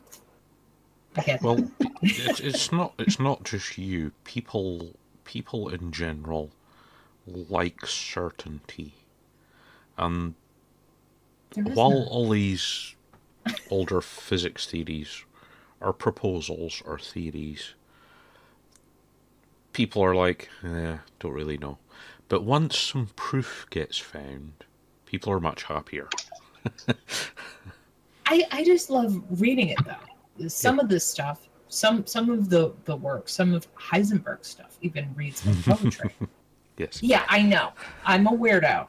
But some of it really does if you sit there and read the stuff he's written in his own words. And I'm not talking about the math. I'm just talking about his own words. Well, I mean, poetic. One of the best books in history has already been mentioned, and that's Copernicus. Yeah. It's beautifully written. If you haven't read it, go read it. What's the actual name? Well, it's in that article. Jan, since you're a Buddhist, have you ever heard, it's a parable, I suppose, or maybe it's a true story, of the Buddhist monks, one of them, I've got another tab open here, Okay. Wang Ning, Okay. respected Buddhist monk who later became known as the founder of the Zen school, who passed by one day when two monks were arguing over the motion of a flag in the wind. Have you heard that one? No, I have not. I've been sort of lately stuck in a dead Buddhist religion, Pure Land. Okay, well, here it is. Okay. Here it is. Two monks were arguing about the temple flag waving in the wind. One said the flag moves. The other said the wind moves. They argued back and forth but could not agree. The sixth ancestor, Huang Ning, said, "Gentlemen, it is not the wind that moves, nor it is the flag that moves. It is your mind that moves." Beautiful. And it makes sense if it's only moving because you're observing it. Exactly. So yeah, that's kind of been my question. You've studied this stuff. You've studied the science of this stuff. I've studied the obscure ideas from thousands of years ago. And yet they support each other so well. And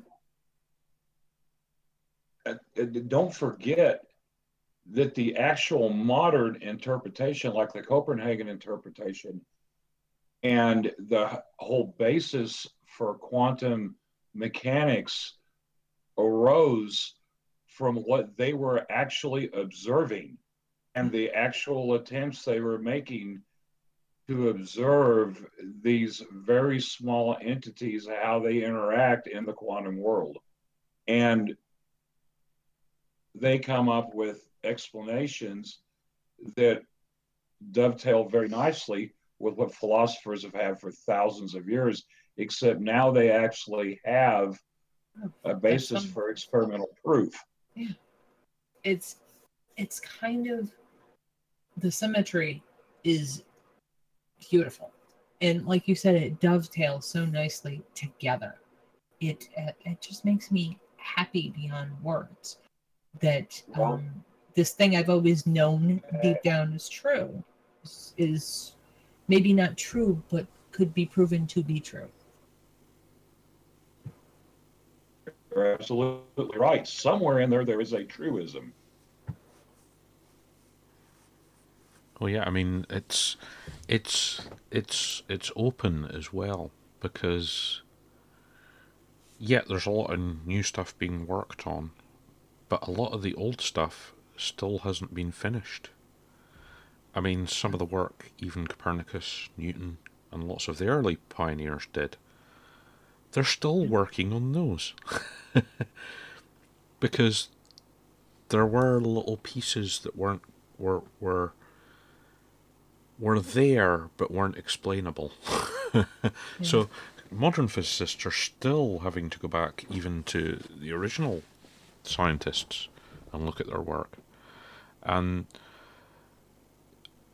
it's already been said, the early scientists were basically philosophers. Yeah. Because they didn't have the tools to look at what they're trying to describe. I mean, Copernicus and Newton, quite rightly, are hugely regarded because they were some of the first who actually managed to create repeatable, is the important word there, experiments that showed you how these things worked.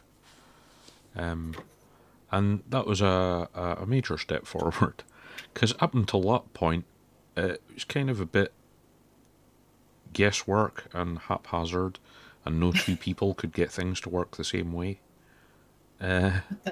That's kind of true now, isn't it?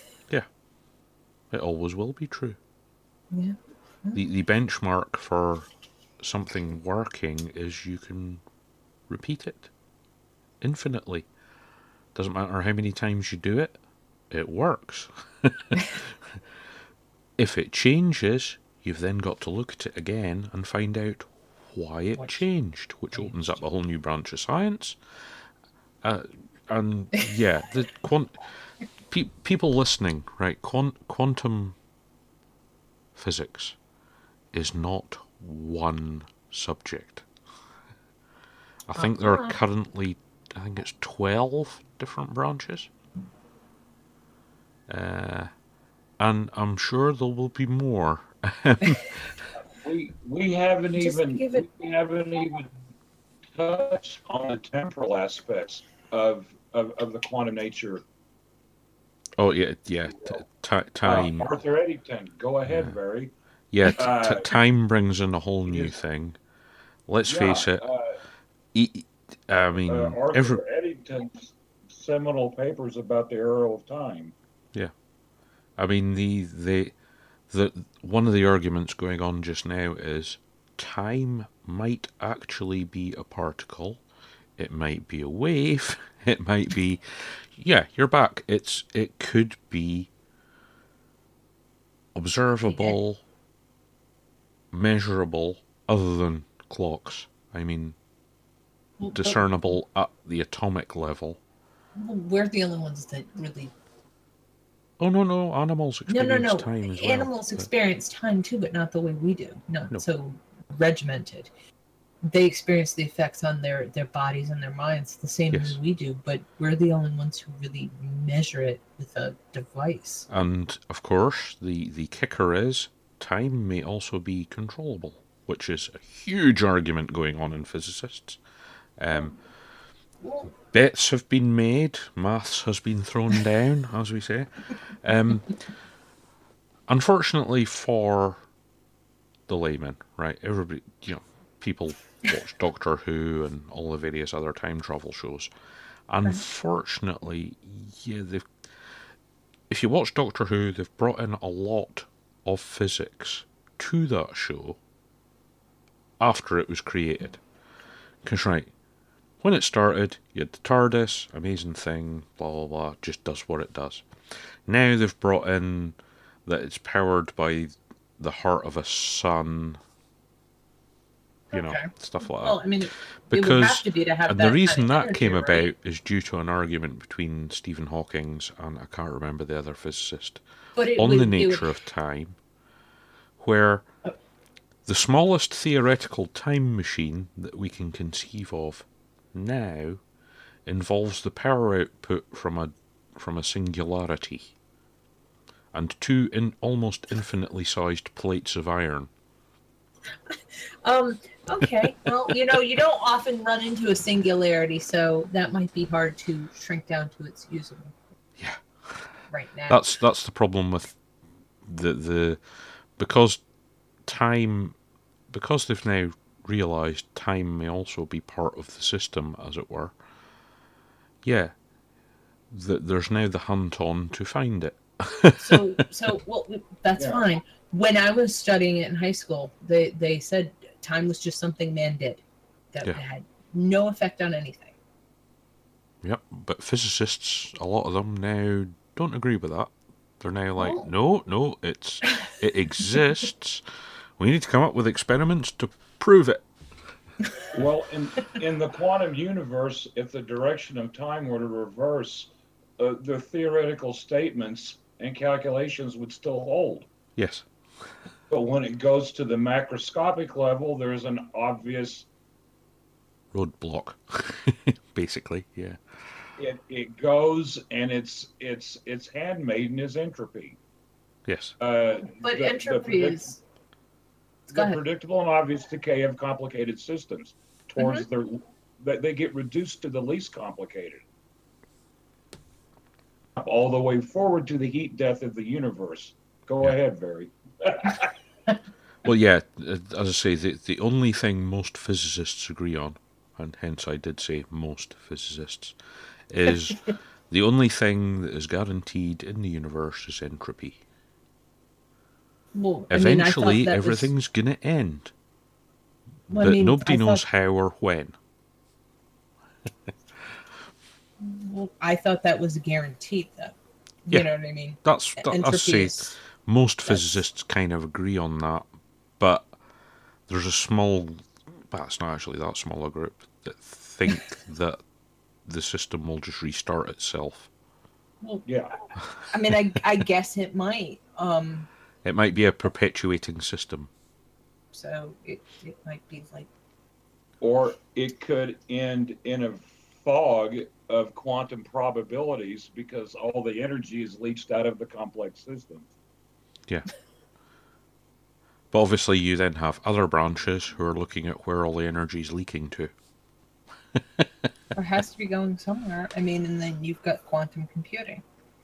Down the rabbit hole. Yeah.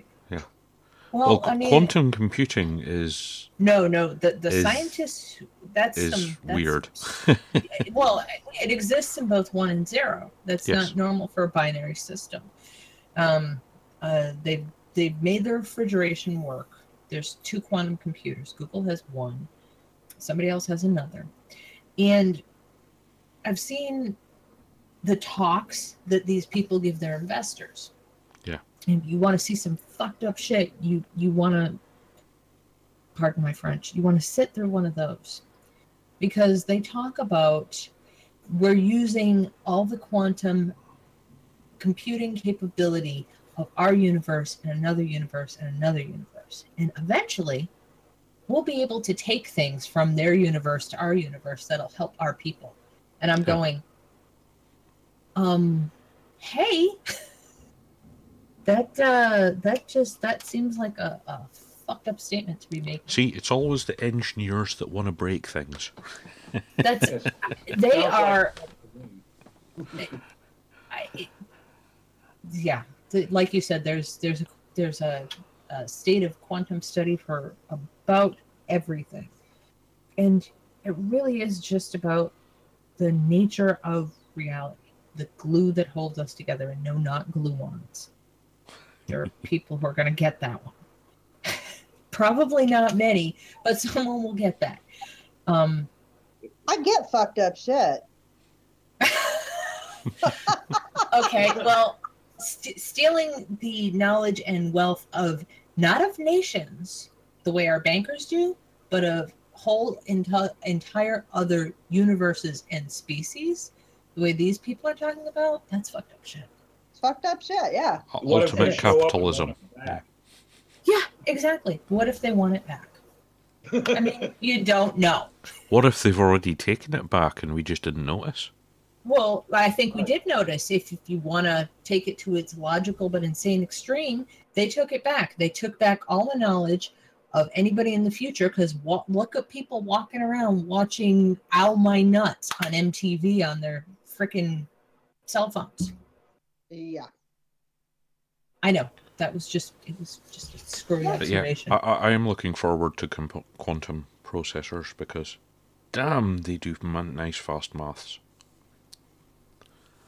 Unfortunately, it's going to be at least another decade or two before anything. Well, there's not going to decent be anything comes of it. available to us, not Yeah. for a while. Well, I say I mean, 10 to 20 years at current research speed. Mhm. Because, yeah, Well, they've only and- just managed to have, was it 12? A 12 connection processor? 12. No, And current. it's more. Well, no, working simultaneously. Okay. That's the important bit, to have a working Okay. actual computer. Okay. All the Well, I know. all the quantum points need to all work Will simultaneously. work simultaneously. Yeah. And yeah, it's an incredibly small number they've managed to get running simultaneously at the minute. It's every couple of years they're getting more and more to work. And even so, the current quantum computers are still nearly as fast as the biggest supercomputers in the world. Yeah, but they're going to get faster. Oh yeah. You know, it's just Well, it's just a yeah, matter again, of- it's quantum science, so there's possibly no upper limit to the processing speed. Yeah. Well, I was going to say, and I think one of the other interesting quantum things is quantum communication. Yeah. So I said it was interesting. I didn't say we were going to talk about it here. Thank God. We could, but this stuff is just interesting to me. We've only got an hour and 12 left. We'd never make it if we started down that road. Okay, so I guess I'll pick a story. If there's anything anybody's attracted to in the document, let me know. I left that open so you guys could edit it. I maybe should have told people that. Quantum magic trick? Does that sound good? No. Yeah, everybody likes Sure. magic. Yeah. Yeah. Well, why not? It's science, it's magic, it's religion, it's everything. Yeah. Kind of is. What cup is the pea under? Sure, go for it. Like I said, I tried to pick stuff that was just from a popular magazine. A lot of this stuff came from places like Wired and the New York Times. So it's not written for a college graduate. Well, thank Quantum? God. Yeah, I could have. And like everybody's going, when will the material be available? I'm going, it's really not that complicated. It's not as complicated as it could have been. It really could have been worse. So, not worse, but it would have been much more technical if I, spent a couple months on this, which is probably This what I should is have done. good enough. So have we lost you a lot? My brain gets a lot of it, Just don't ask me to explain it to you because I can't. Well, I can't either. There you go. I can give you an idea. It's not going to explain the whole. Quantum magic trick shows reality is what you make it. Conjurers frequently appear to make balls jump between upturned cups. In quantum systems, where the properties of an object, including its location, can vary depending on how you observe them, such feats should be possible without sleight of hand. Now, this startling characterization has been demonstrated experimentally using a single photon that exists in 3 locations at once. Not confusing, right? It's here, it's there, it's everywhere. Despite quantum theory's knack for explaining experimental results, some physicists have found its weirdness too much to swallow. Albert Einstein mocked entanglement, a notion at the heart of quantum theory, in which the properties of one particle can immediately affect those of another regardless of the distance between them. He argued that some invisible classical physics, known as hidden variable theories, must be creating the illusion of what he called spooky action at a distance. A series of painstakingly designed experiments have since shown that Einstein was wrong. Entanglement is real, and no hidden variable theories can explain its weird effects. But entanglement is not the only phenomenon separating the quantum from the classical. There's another shocking fact about quantum reality, which is often overlooked, says Ravengrim Steinberg of the University of Toronto in Canada. No absolute reality. In 1967, Simon Cochin and Ernest Beckner proved mathematically that even for a single quantum object where entanglement is not possible, the values that you obtain when you measure its properties depend on the context. So the value of property A, say, depends on whether you choose to measure it with property B or property C. In other words, there is no reality independent of the choice of measurement. It wasn't until 2008, however, that Alexander Klechenko of Bilkent University in Anarcha, Turkey, and colleagues devised a feasible test for this prediction. They calculate that if you repeatedly measured 5 different pairs of properties of a quantum particle that was in superposition of 3 states, the results would differ for the quantum system compared with the classical system with hidden variables. That's because quantum properties are not fixed, but vary depending on the choice of measurements, which skews the statistics. This was a very clever idea, says Anton Zellinger of the Institute for Quantum Optics, Quantum Nanophysics, and Quantum Information in Vienna, Austria. They are an ambitious group. The question was how to realize this in an experiment. I think 1 is hard enough. Now he, Radek Lepikowitz, sorry I butchered that, and colleagues have realized the idea experimentally. These photons, each in superposition, in which they simultaneously took 3 paths. Then they repeated the sequence 5 pairs of measurements on various properties of the photons, such as their polarizations, tens of thousands of times. A beautiful experiment. They found that the resulting statistics could only be explained if the combination of properties that was tested was affecting the value of the property being measured. There's no sense in assuming that what we do not measure in a system has an independent reality, Zellinger concludes. Steinberg is impressed. This is a beautiful experiment. If previous experiments testing entanglement shut the door on hidden variable theories, this latest work seals it tight. It appears you can't even conceive of a theory where specific observables would have definite values that are independent of the other things you measure, at Steinberg. And Cochin, now at Princeton University in New Jersey, is also happy. Almost half a century of Becker and I proved our theorem, which was based on a thought experiment. Real experiments now confirm our result, he says. Niels Bohr, a giant of quantum physics, was a great proponent of the idea that the nature of quantum reality depends on what we choose to measure, a notion that came to be called the Copenhagen interpretation. This experiment leads to more support to the Copenhagen interpretation, said Zellinger.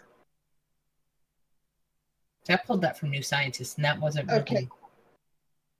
Okay. Do you get the impression that if you just walked up to the door of that institute in Vienna, you'd start getting a headache because, oh my God! I kind of do. I kind of do, but I think Stephen Berry would find it very interesting. Well, throw him in. I'll tell you, I would love to go to CERN. Yeah, Well, I'm well, that yeah, weird. everyone would love to go to CERN, sort of. I'm just saying. Just So, you might be incredibly scared when you left, or your head might just explode. You know, well, it's that kind of probably. place. I'm just saying. Um, I would like to see it. But like I said, I find this stuff really fascinating. And yeah, I'm sure I would be scared because, It's okay. I've just I seen. mean, probably at any time, half the physicists working there have some level of fear going on. Well, I mean, as long as they're not pants shittingly terrified, they're probably doing pretty well. Well, no, they think they know what they're doing, so they don't tend to get that scared. Well, But Very's right. I've read some articles where they are a little creeped out by what goes on there. Well, they're seeing things that the human mind can't really comprehend. wasn't designed to look at, which doesn't help them at all. And that's what I'm referring to, not quantum devil conjuration or anything like that. No, it's the combined brain power of everybody in this room isn't meant to understand this stuff.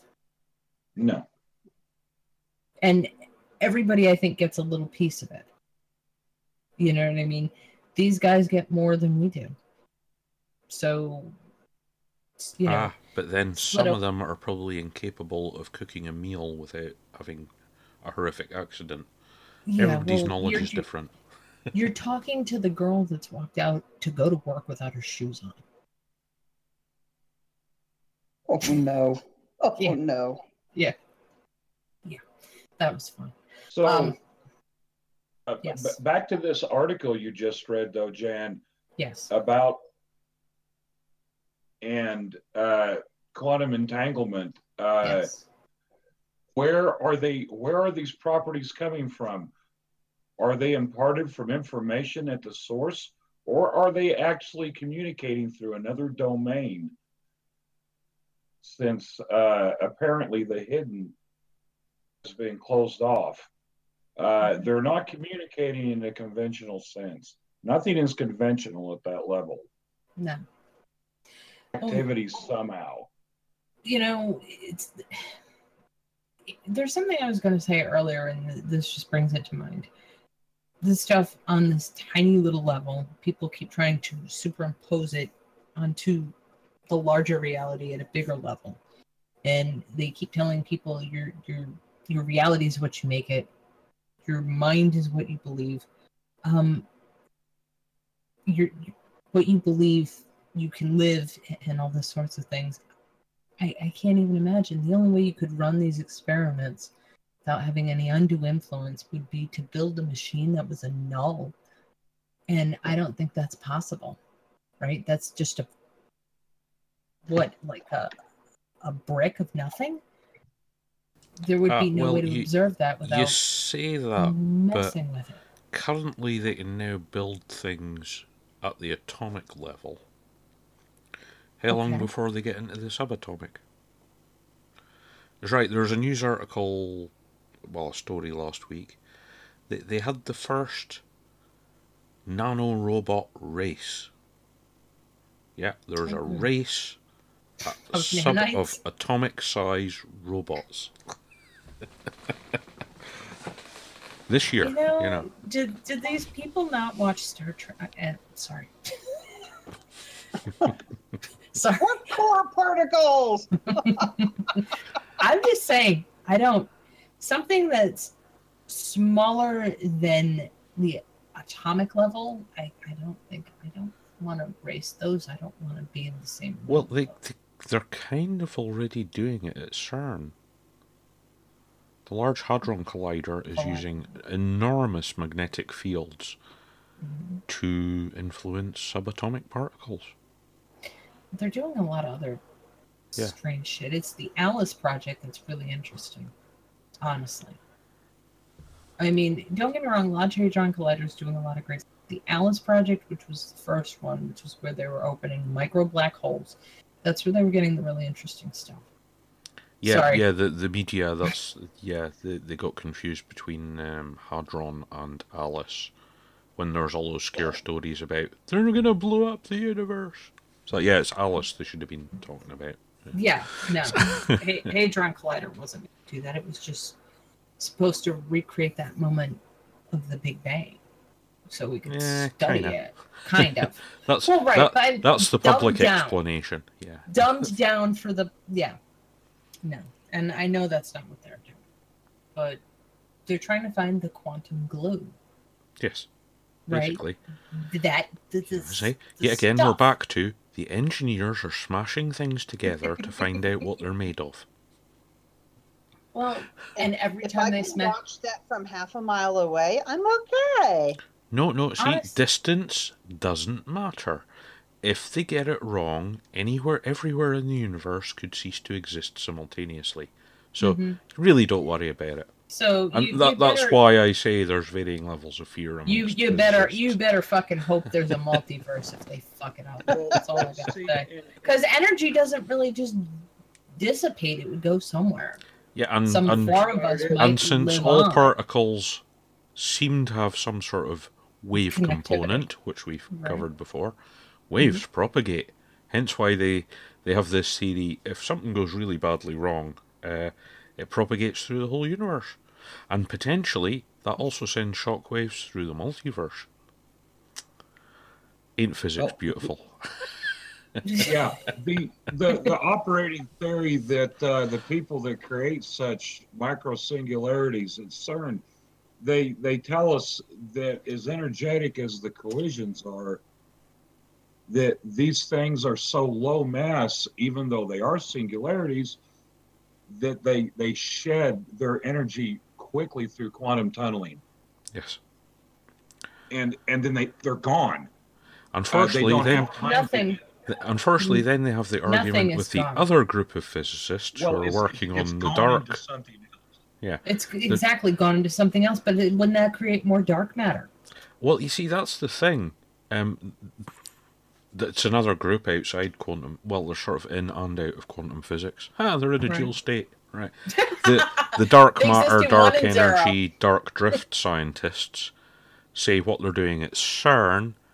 It's possibly, they're saying the masses they're using are so small, the energy's propagating away through quantum tunnels. Might not be true, since 99.99, however long, % of universal mass isn't quantified yet. It's just called dark matter. Exactly, that's what I'm saying. But couldn't they, with at least with Alice, I don't claim to understand what the Hadron Collider is really doing, but aren't they actually creating more dark matter with this? And since we don't really know what dark matter is yet, what are they actually creating? Well, nobody knows is the answer to that one. It's heartening, isn't it, to know that we're playing around with the Big Bang, and we're playing around with micro black holes, and we don't really know what we're getting from that yet. So it's just interesting stuff. And you've got all you've got the religious nuts out there saying that they're creating more devils and demons, and it's like that. I don't think that's right. No, they are creations of humanity. So yeah, your devils. They're in your head, son. Your devils and your demons are like serial killers. That's your devils and your demons. That's what you should be worrying about. And I have a sneaking suspicion that that's not what they're creating more of. I have a sneaking suspicion. Okay, it's not a serious thought, but they're doing all these experiments at CERN. Right. And in another universe somewhere, there's some scientist going, God damn it, they've done it again. We need to communicate with them and tell them to stop doing that. They keep throwing off my TV. They keep changing the channel on my TV. It might be that simple. Well, it's as good a thought as any other in physics, really. Hey, Jan? Yes. Do you ever wake up in the morning and when you're getting ready to go somewhere, you're wondering how the hundreds of trillions of copies of yourself that exist in parallel universe, if they're having a bad hair day or not?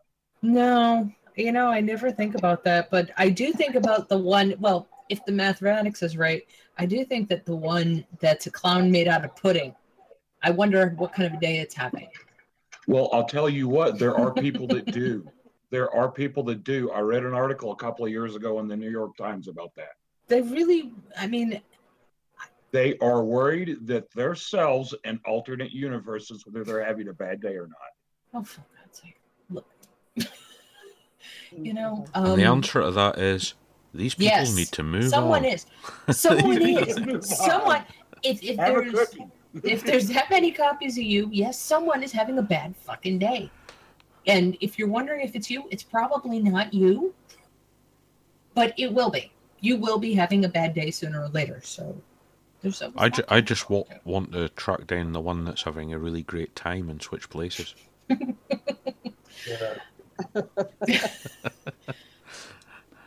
Yeah, well, we're not quite there yet, since we don't really... Well, since we're talking quantum physics, I might find the trigger thought inside my own brain that will flip me. I might have already done this. You might have. And then you might have come back to this state and found you were happier here. That's a possibility too, yeah. Yes. Infinite possibilities. Yeah. I well, guess... when they say things are infinite, they really mean it. Well, all right, so if there's a God, right? And I'm not postulating that there is, because I'm a Buddhist and I'm scientifically there is a possibility that one could exist, yes. Traditionally, not big God people. But if one exists, and the multiverse theory is right? Doesn't the next universe also have its own God, and so on and so on and so on, and you get to a point where there would be something that was infinitely more powerful than those gods, etc.? Yeah. Yeah. So I don't know why people are so hung up on the religion thing. Yeah, this is why religion and science don't get on. Because science comes up with there's an infinite amount of possibilities, and certain religions are like, no, there isn't. There's us. No, we're the only ones who matter, and you're like, yeah. So yeah. That's small thinking. Have you ever read the book? I mean, and I know this is science fiction, so I'm assuming you guys are like me. Even though you like the science stuff, you like the science fiction stuff too. Do some reading of it. Okay. Oh, yeah. Has anybody in this podcast, have you read the book K-Pax? About where if you might have seen the movie where Kevin Spacey. Yeah, I haven't read the book. I've seen the film. Okay. I haven't read the book either. No. The book is much better. It explains a lot more. But they have the interviews that the psychiatrist had with the alien. And in one of them, the psychiatrist says to him, I want to ask you about religion. And K-Pax says to him, you humans are so hung up on this thing. And the answer is so simple. Either they're all right or none of them are. And that's kind of how I think of religion. Either they're all right or none of them are. And yeah, there have been scholars and philosophers in the past who've brought this up, and many stonings and burnings at stakes have occurred in the course of history over that.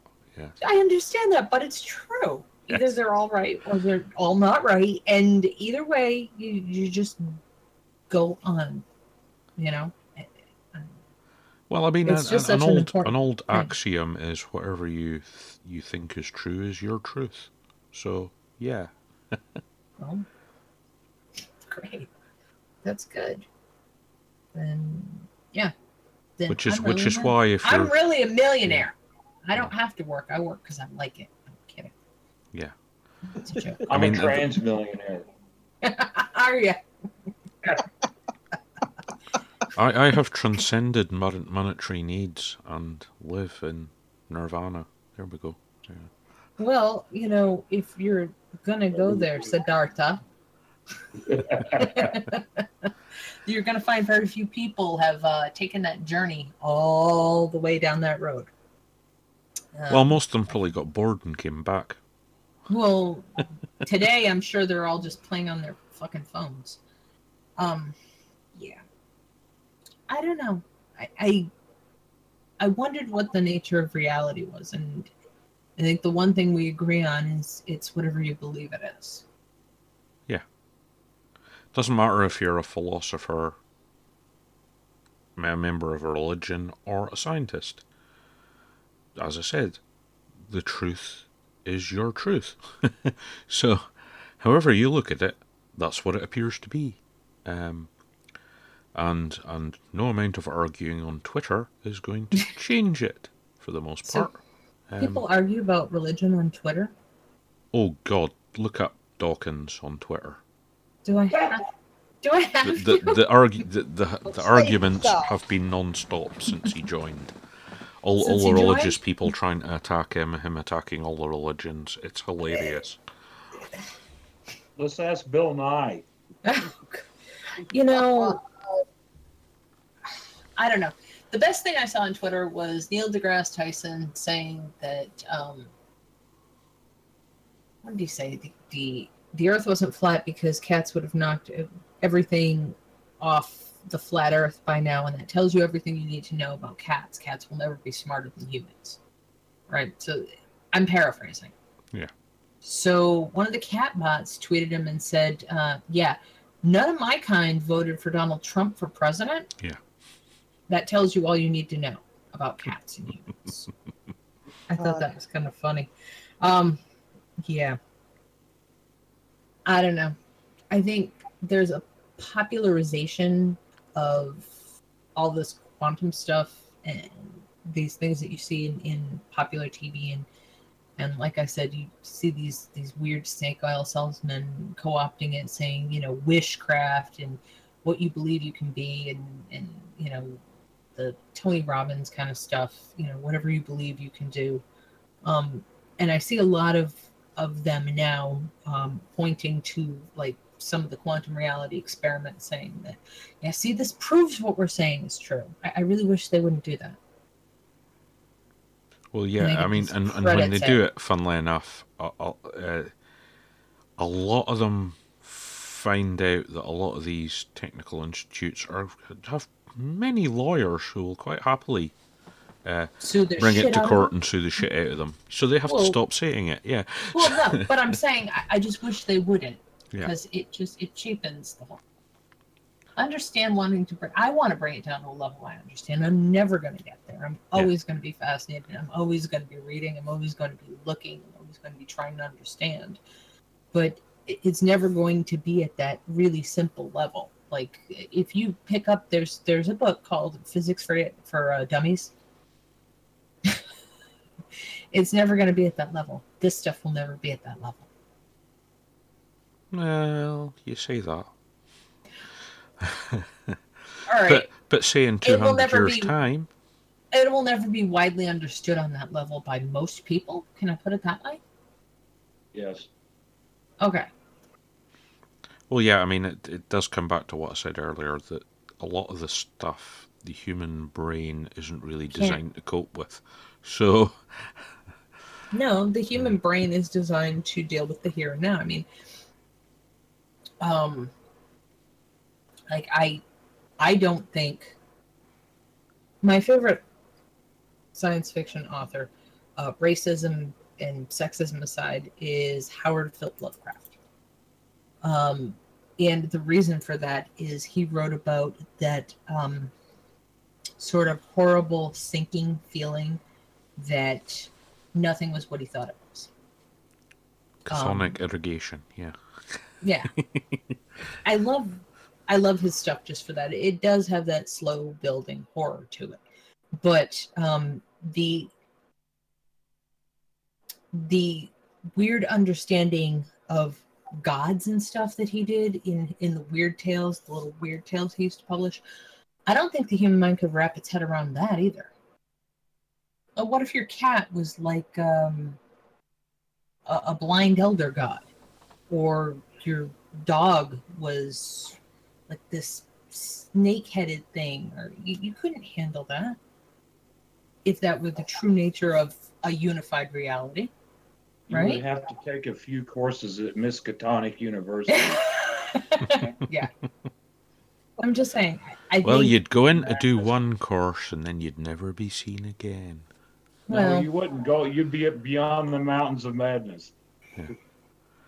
The hounds of Tintalus would come for you and drag you into one of the other universes. So, yeah, I mean, I saw a movie once at the Comic-Con that was actually one of the most terrifying things I ever saw in my life. Really?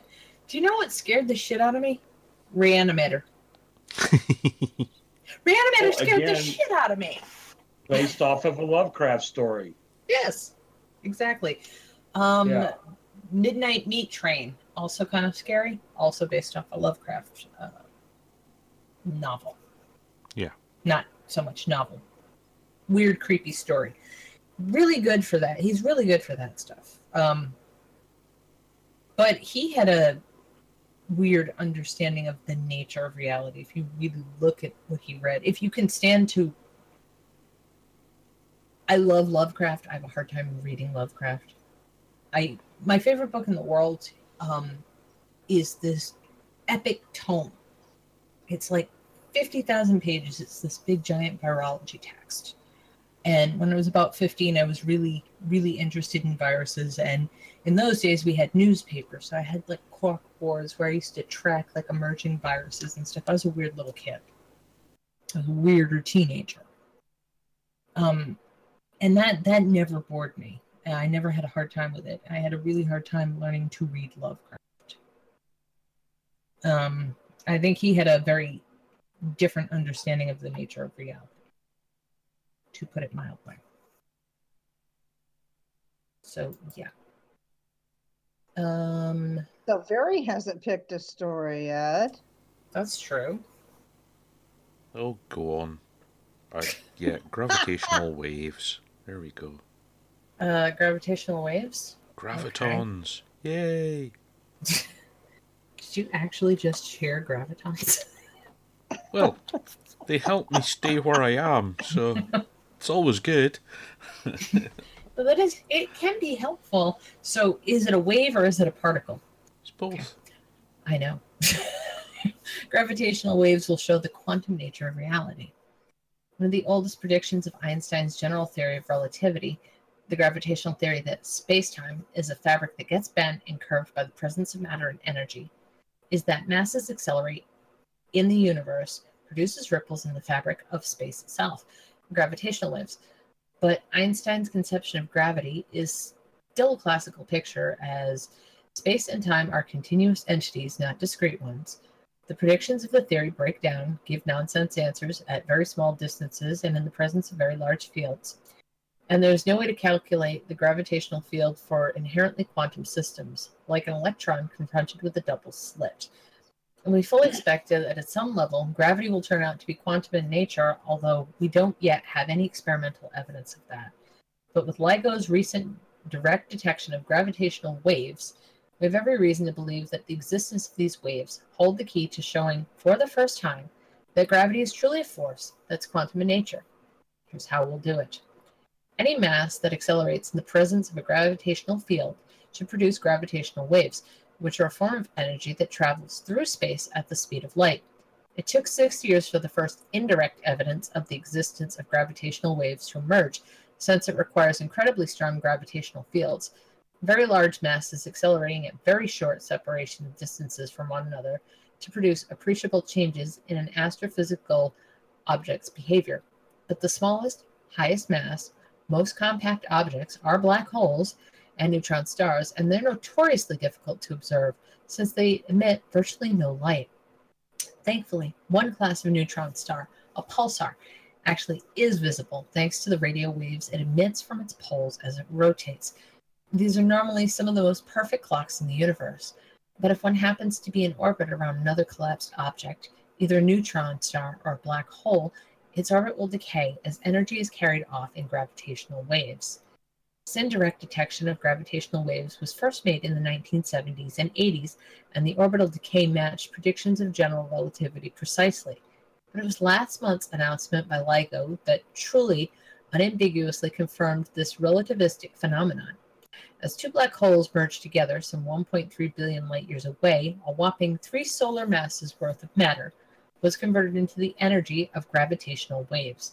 Traveling across the universe at the speed of light, they arrived at the twin LIGO detectors in Washington and Louisiana, alternately compressing and stretching the laser's path by less than 1/100th of a proton. This direct detection of these signals tells us unambiguously that gravitational waves do, in fact, ripple throughout the universe.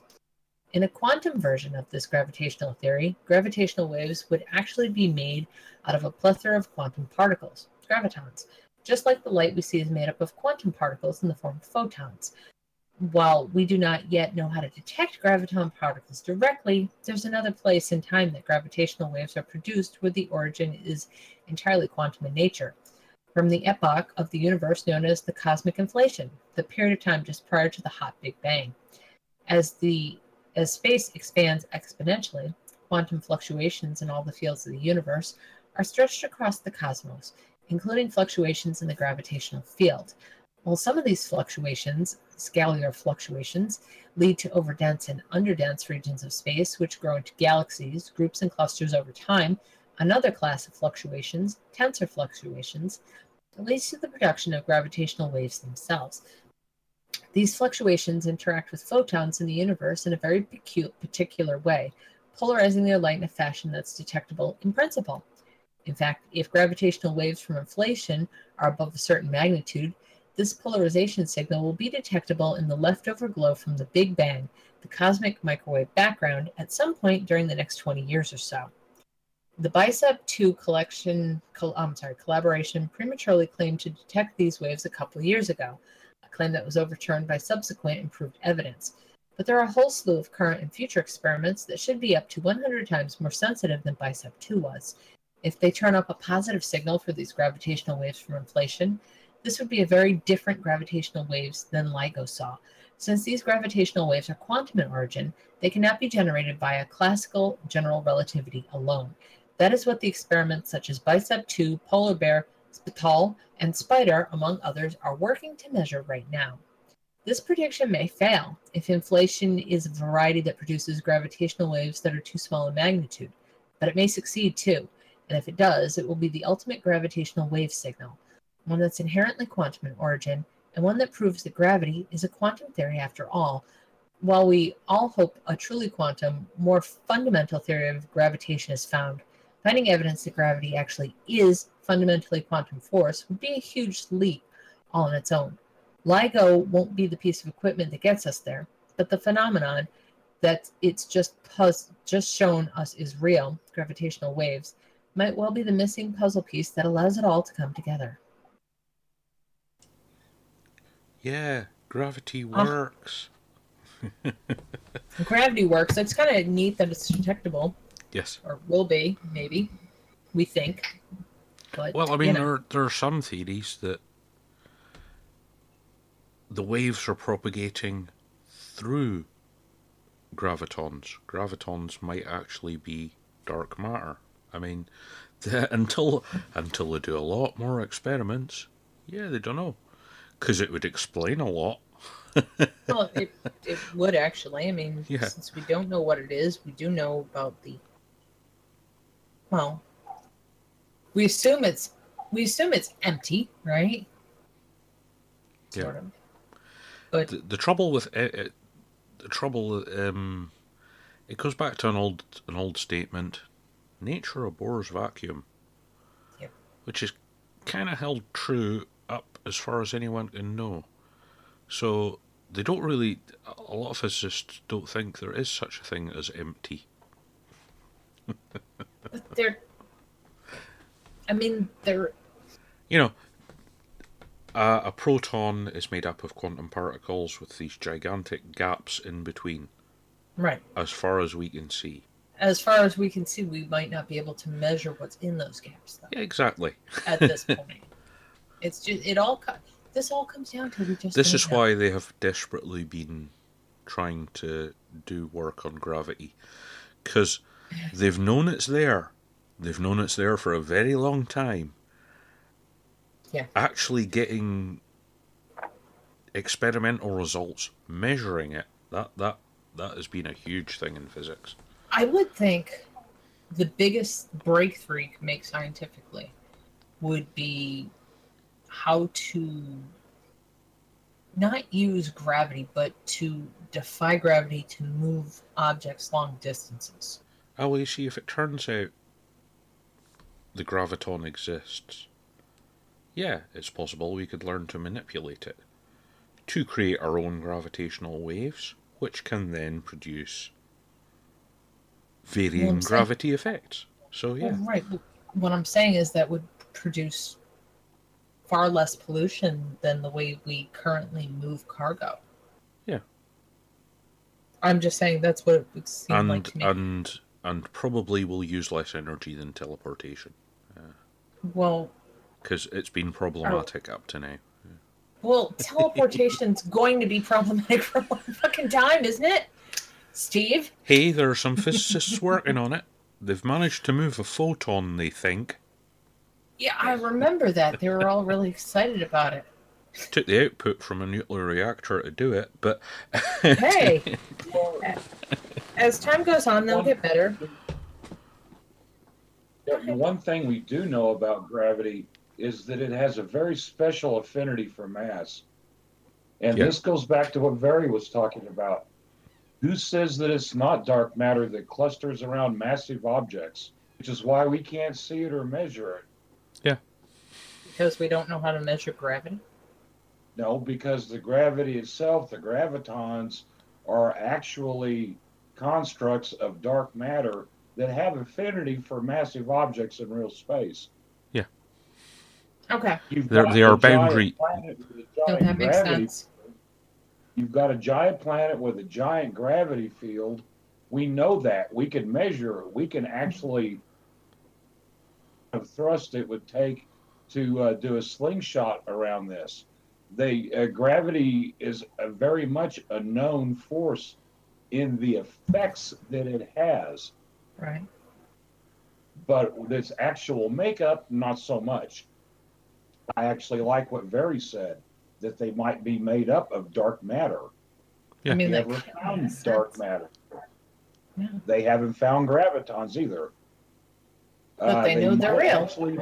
They might actually be hiding in the same place. Yeah, they've been hiding in matter the whole damn time. Sneaky bastards. The whole damn time. Yeah. Ultimate hide-and-seek champions. Yeah. And if you don't have matter, you don't have gravitons to an appreciable degree. And then if you go a stage further, they're also a boundary effect. They might be what links the multiverses together. Which is another reason why we can't see them, because they're in many places at once. Back to, the previous story. Because, gravity has... people don't realise this. Gravity isn't a constant. Right? You can measure gravity, but it changes.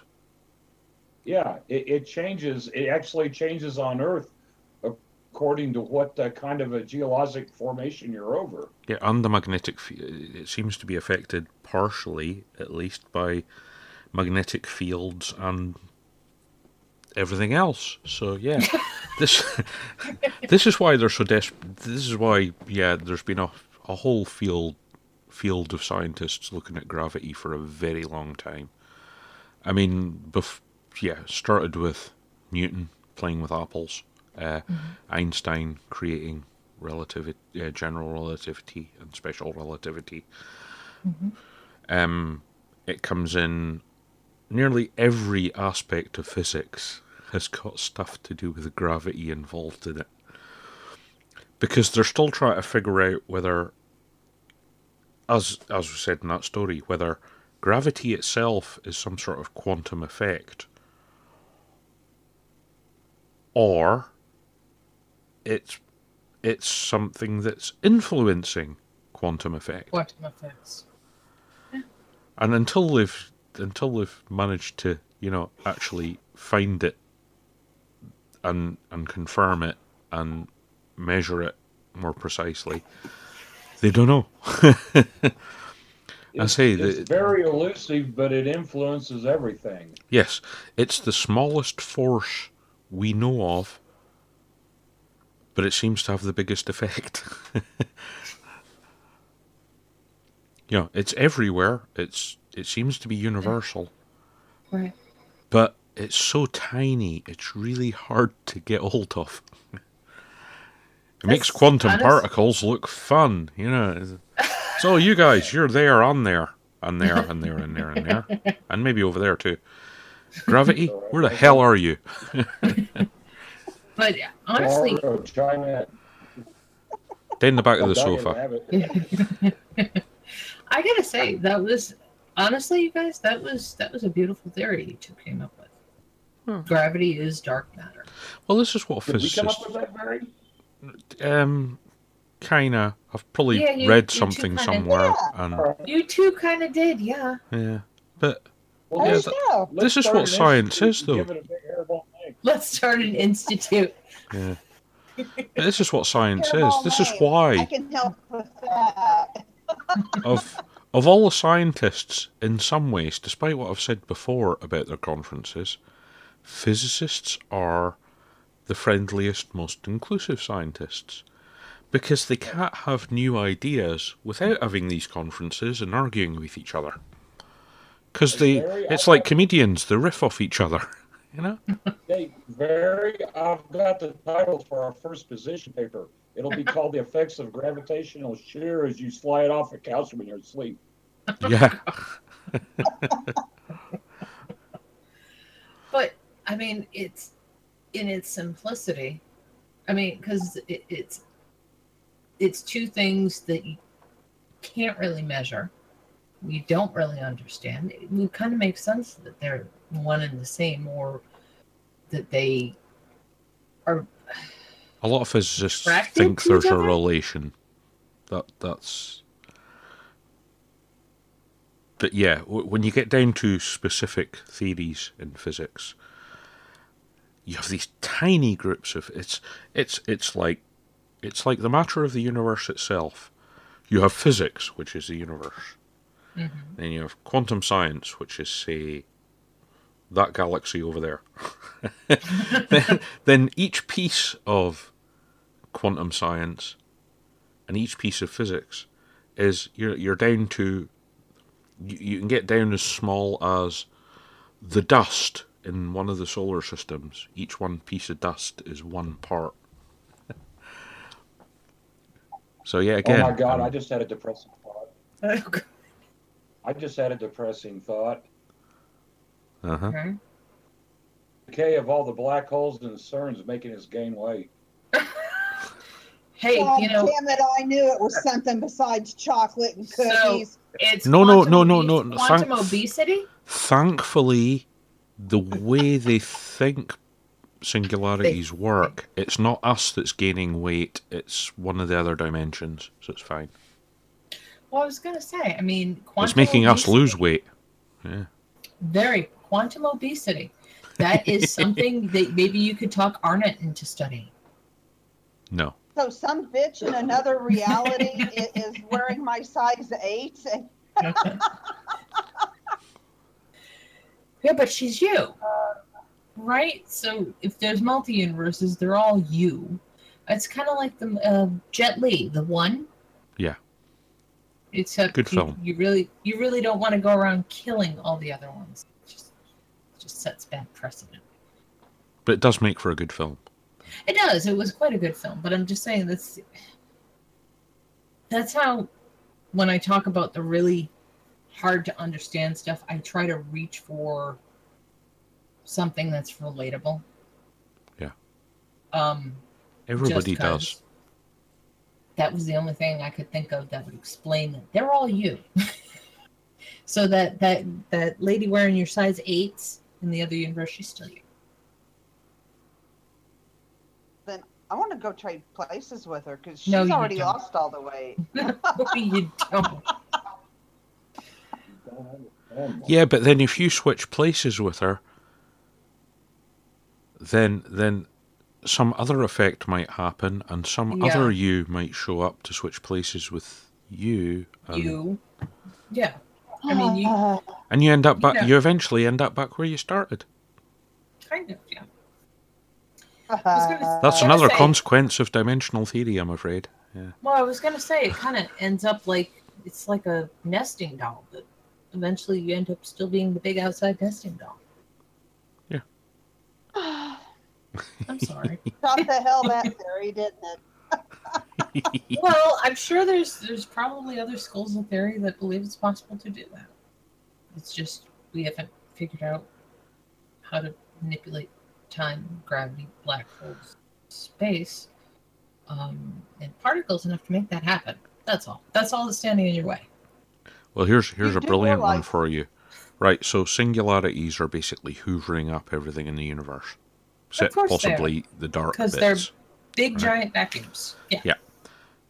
But no one really You do knows where it's realize- going. And It's one of the going somewhere. theories is that's what's going to make the new universe when this one ends.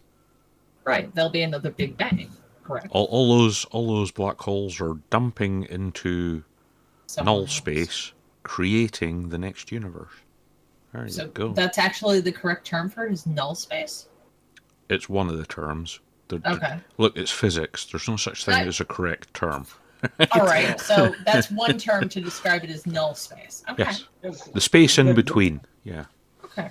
Yeah, the condition in which the primordial monoblock existed before it erupted into the Big Bang.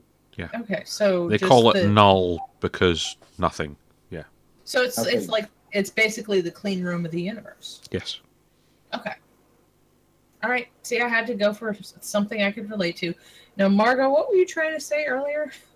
I was Okay. just going to say, you realize later when I have to go mix that my brain is going to be in there going, singularity, quantum, what the fuck am I doing here? Depends how you mix as well. Well, You know, if you're Yeah. using Gravity weight is measures, check. it's Well, like, this oh my is god, what is the causes- gravity changing my recipe? why are you doing this? What the actual fuck? It'll probably be the actual one we're talking about that will affect. Specific gravity, that is. Yeah. Specific gravity I get. You kind of don't have a choice. We all get specific gravity. Yeah. It's So yeah, I think 8:39. Okay, I'm gonna pick this one because it dovetails nicely in with everything. That one. The one right underneath it, you would think I put these together this way on purpose. I didn't. Oh, symmetry. Yeah, kind of. It kind of is Oh, symmetry. how funny. That was the one I was looking at. Yeah, but is it supersymmetry? I mean, proper supersymmetry. Oh, sorry. It's- Completely different branch of physics. Stop it. Experiment Am I right? suggests that reality doesn't exist until it is measured. This was kind of my question about reality. Researchers working at the Austrian National University, ANU, have conducted an experiment that helps bolster the ever-growing evidence surrounding the weird causal properties inherent in quantum theory. In short, they have shown that reality does not actually exist until it is measured at atomic scales, at least. Associate Professor Andrew Truska and his PhD student Roman Kamenov of ANU's Research School of Physics and Engineering. Physics and engineering are housed together. Oh, okay, that explains Big Bang Theory. Conducted a version of John Archibald Wheeler's delayed choice thought experiment, a variation of the classic double slit experiment, which you realize if you go to Reddit, and not for nothing, In the quantum section, there are people that are doing the double slit experiment with paintballs, with laser pointers, with all kinds of stuff. I'm just throwing that out there. The double slit is still really popular even today. A variation of the classic double slit experiment where light is shown to display characteristics of both waves and particles, where an object moving through open space is provided the opportunity, some would say a choice, to behave like a particle or wave. In this instance, however, the ANU team replicated Wheeler's experiment using multiple atoms, which was much more difficult to do than a test using photons. This extra difficulty is due to the fact that as they have mass, atoms tend to interfere with each other, which can theoretically influence the results. An atom is a much more classical particle, Associate Professor Truscott said. For the theory to hold with a single atom is significant because it proves that it works for particles with mass. To carry out the experiment, the ANU team initially trapped a collection of helium atoms in a Bose-Einstein condensate medium in which a dilute gas is cooled to temperatures very close to absolute zero, and then forcibly ejected them from their containment until there was only a single atom left behind. This remaining atom was then released to pass through a pair of counter-propagating laser beams, that is, beams moving in opposite directions, which created a pattern to act as a crossroads for the atom in the same way that a solid diffusion grating would act to scatter light. After this, another laser-generated grating was randomly added and used to recombine the routes offered to the atom. The second grating then indiscriminately produced either constructive or destructive interference, as if the atom had journeyed on both paths. Conversely, when the second light grating was not randomly added, no interference would be introduced, and the atom would behave as if it only followed one path. However, and this is the really weird part, the arbitrary number generated to determine if the grating was added or not was only generated after the atom had passed through the crossroads.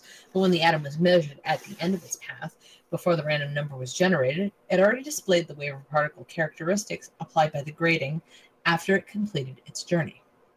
According to Truscott, this means that if one chooses to believe the atom really did take a particular path or paths, then one also has to accept that a future measurement is affecting the atom's past. The atoms did not travel from A to B. It was only when they were measured at the end of the journey that their wave or particle-like behavior was brought into existence, said Truscott. It proves that measurement is everything. At the quantum level, reality does not exist if you are not looking at it.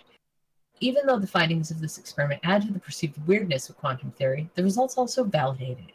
But even without regard to the weird aspects, quantum physics almost certainly governs the world at an atomic level, and this existence has enabled the development of quantum technologies ranging from cryptography to solar cells. Oh, well, I want a quantum cell. I want a quantum e-cig. From an everyday point of view, our minds perceive that an object should behave like a wave or a particle, quite independently of how it's measured. However, as this experiment supports, quantum physics predicts that it doesn't seem to matter if a particle or object should show wave-like behavior or particle-like behavior. It all depends on how it is actually measured at the end of its journey. Quantum physics predictors about the interference seem odd enough when applied to light, which seems more like a wave, but to have done the experiment with atoms, which are complicated things that have mass and interact with electric fields and so on, adds to the weirdness, says Roman Kamenov. The first time ever that Wheeler's delayed choice experiment has been conducted using a single atom, the quantum weirdness represented by this experiment much more closely approaches the macro world in which humans perceive reality, which adds to the significance of the findings. There you go, Margot. See? You don't need to lose weight because it doesn't exist as long as you don't look at it. If you don't observe it, it's not really there. Yep. Oh, See, it's a beautiful thing. Beautiful. The physics diet. The physics diet. It's another book. The doctor goes, "You need to watch what you eat," and you go, "No, I don't. I'm not going to observe it at all." Yeah. so I'm not going to observe this piece of chocolate that I'm shoving in my face right now, right? No, you just have because you just mentioned it. Yeah. See, when you spell it out to the world, then you change the nature of the reality. You just collapse the quantum wave function. Yep. See? So tricky that quantum. So yeah. The reality you perceive as real is real, but only if you keep it inside your head. It's when you talk about it that you dispel the quantum wave. I'm eating celery. Okay. I'm drinking cranberry juice. Hey, Jan, Yes. about what you just read about Yes. in order to accept the results of this experiment, the one also has to accept that a future measurement is affecting the atom's past. Yeah. Remember what we were talking about a couple of weeks ago about Yes. Sheldrake's morphic field? Yes. Okay, we don't need to mention that any further, but that just struck me. It That's does. That's a very macro application of this. Mm-hmm. That is not something I didn't expect to see that either. I mean, Yeah, well, we're not gonna, yeah, exactly. We're not going to start talking about Rupert Sheldrake. It's too late in the show. no, he's interesting. Look him up. Wikipedia is your friend, kind of. Yeah, Right. most people working in physics are interesting when you look at what they're up to. Yeah, I mean, you could actually just literally go and well, Google's got stuff on everybody. That's what they do. Well, Go ahead. very briefly, it's like, why does a leopard today have spots? One needs to ask the leopard of tomorrow. It's just, well, what that tells me is that if time is a wave and a particle and it exists in a quantum nature, then it doesn't exist in any sort of form that makes any linear kind of sense. We observe things in a linear form, right? Our brains are not evolved. Our brains are not evolved enough to understand that consciousness doesn't just reside inside our fucking heads, right? Yeah. It's also other places. Well, yeah, I mean, some people think all time happens simultaneously. So, yeah. Right, but we perceive it as a linear thing. When I was talking earlier about time and the way we measure, we're the only creatures that perceive it in a linear fashion. I really believe that. How about the theory that there's only one electron in the universe and it's everywhere simultaneously? Yeah, same with photons. Yep. Because the teleporting German physicist, yeah, he was trying to move a photon and found it in two places at once. Well, as far as the minute timings he could measure. But that's it was both at the start and the end of experiment at the same time. Right, but if you express time in a linear fashion, and it's not if it loops, if it all exists all at once. Yeah. And we're just existing it folding out like a story. The other theory is, all time exists simultaneously, and what we perceive as the passage of time is us moving between the realities. So did anybody see that movie with Jeremy Renner in it, where he was the physicist and Amy Adams was the linguist? Arrival. Yes. No. That was. Yeah, the aliens' language. Yeah. Gives you time. Yes. It does. It's quite the thing. It really that's one film that I thought was pretty well done. Yeah. Scientifically, nice it was even Arrival. It's like brand spanking new. It's only been out a few months. Yeah. Yeah, it's pretty good. I saw it the other day. It was really good. The other movie I thought that was really well done, although far from perfect scientifically, was the movie Gravity. Oh yeah, it's fun. Yeah. It's fun. It is. Yeah. Yeah, because there's a lot of that, her talking about, yeah, the energy and needed to get her from the one bit to the next bit. And yeah, that was neat. I mean, it wasn't a huge actiony film. I mean, It had sequences, but it was very well done, and I thought the science was pretty darn. Oh yeah, yet again, you'll be unsurprised to learn, physicists have been arguing over it. Some of them really liked it, others really didn't. So, what did they say about that movie? Most of them must really hate that movie where, what is his name? Matthew McConaughey was in it. Oh, Do you know which one I'm Interstellar. talking about? Interstellar. Yeah, they argue a lot about that one too. Well, yeah. I mean, That's now kind of a do. anybody who plays bongos naked at 3 a.m. with another man in his hotel room is a little strange, but whatever. I don't know. I kind of liked it. Oh yeah, Interstellar, yet again, another good film. It really, was another one where you do not take that one particular guy to another planet because things go wrong. Yeah, You know who I mean. I know. There's certain people you don't want to travel with. Tom Hanks is one, and this other person is another. Yeah. Ever. If you see this person on your plane, just deplane yourself. Just go, you don't have to give me $1,000, I'm leaving. And sometimes Tom Hanks is even looking for him, possibly to make sure he is where he's supposed to be. Yeah. Yeah. If anybody gets that comment, yeah. Well, hopefully somebody will. Yeah. Well, and yeah, we'll know the name of the one. I will not name. Yeah. Well, but yeah, don't take him on a space mission because it never seems to go right. Yeah, he's not somebody who should ever go to space. Yeah. So, I guess to dovetail with that is quantum physics. What is really real? Because, I haven't finished bending Margot's brain enough tonight. I know she's thankful for it. Okay. I'm seeing spots on my eyes right now. No, there's not enough. More. It's only 8 minutes to go. You're going to have to go, Sam. Okay. Quantum physics, what is really real? A wave of experiments is probing the root of quantum weirdness. Ever since they invented quantum theory in the early 1900s, explains Moroni, who is himself a physicist at the University of Oxford, UK, they've been talking about how strange it is how it allows particles and atoms to move in many directions at once, for example, or to spin clockwise and anti-clockwise simultaneously. The talk is not proof, says Maloney.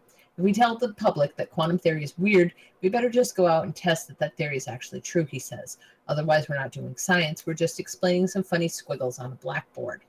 It is this sentiment that has led Mahoney and others to develop a new series of experiments to uncover the nature of wave function, the mysterious entity that lies at the heart of quantum weirdness. On paper, the wave function is simply a mathematical object that physicists denote with the Greek letter psi, one of Mahoney's funny squiggles, and used to describe a particle's quantum behavior. Depending on the experiment, the wave function allows them to calculate the probability of observing an electron at any particular location, or the chances that it's spin oriented up or down. But the mathematics shed no light on what a wave function truly is. Is it a physical thing, or is it a calculating tool for handling an observer's ignorance about the world? The tests being used to work that out are extremely subtle, and yet have to produce a definitive answer. But researchers are optimistic that a resolution is close. If so, will they finally be able to answer the questions that have lingered for decades?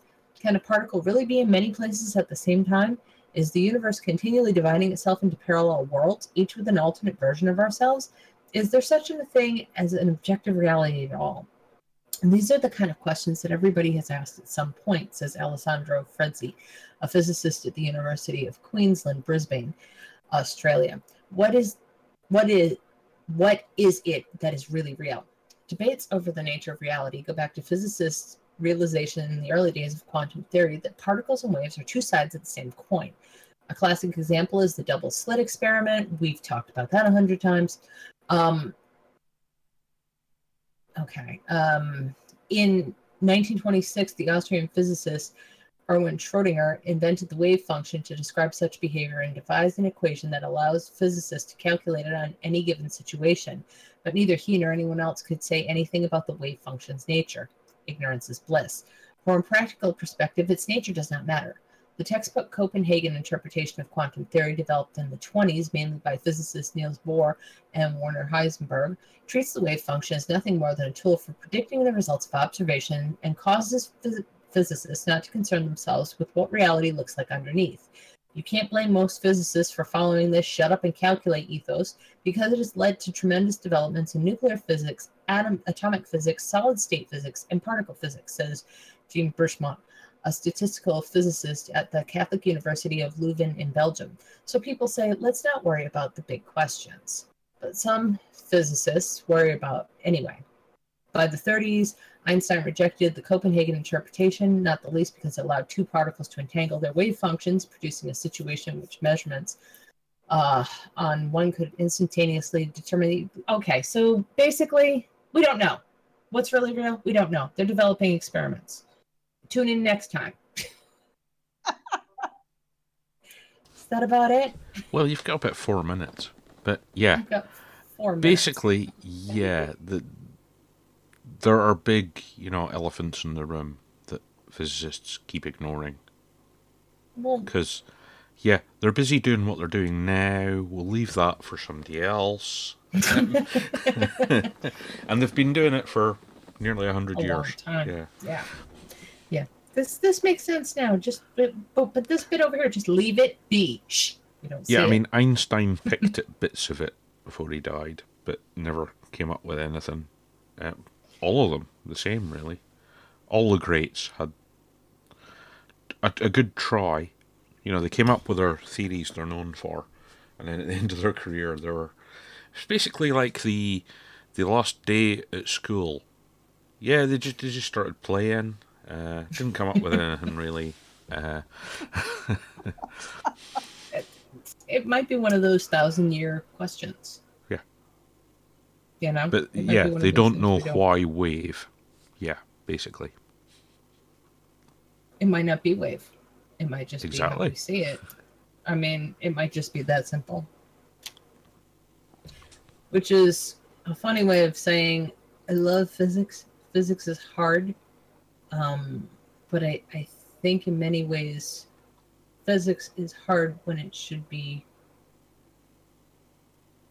almost be simple when it probably needs to be taught to kids from kindergarten on, because then they would understand it. But it's pretty simple stuff. It's understanding us, place in the world, what makes us us, what makes the universe it, and what holds it all together. But we need to be part of that because we influence it so much. And you can't take the people out of it. And I guess that's it. Any last thoughts? Yeah, somebody let the cat out the box. If it's in the box. I don't know. I think throwing that cyanide capsule in with it was pretty fucking cruel. So, It'll be okay until you open the box. then it'll be something else. God only knows what. So I guess that's it for this evening. And thanks for joining me on this journey to understand what the nature of reality is, and reality is what you make it. See you next week.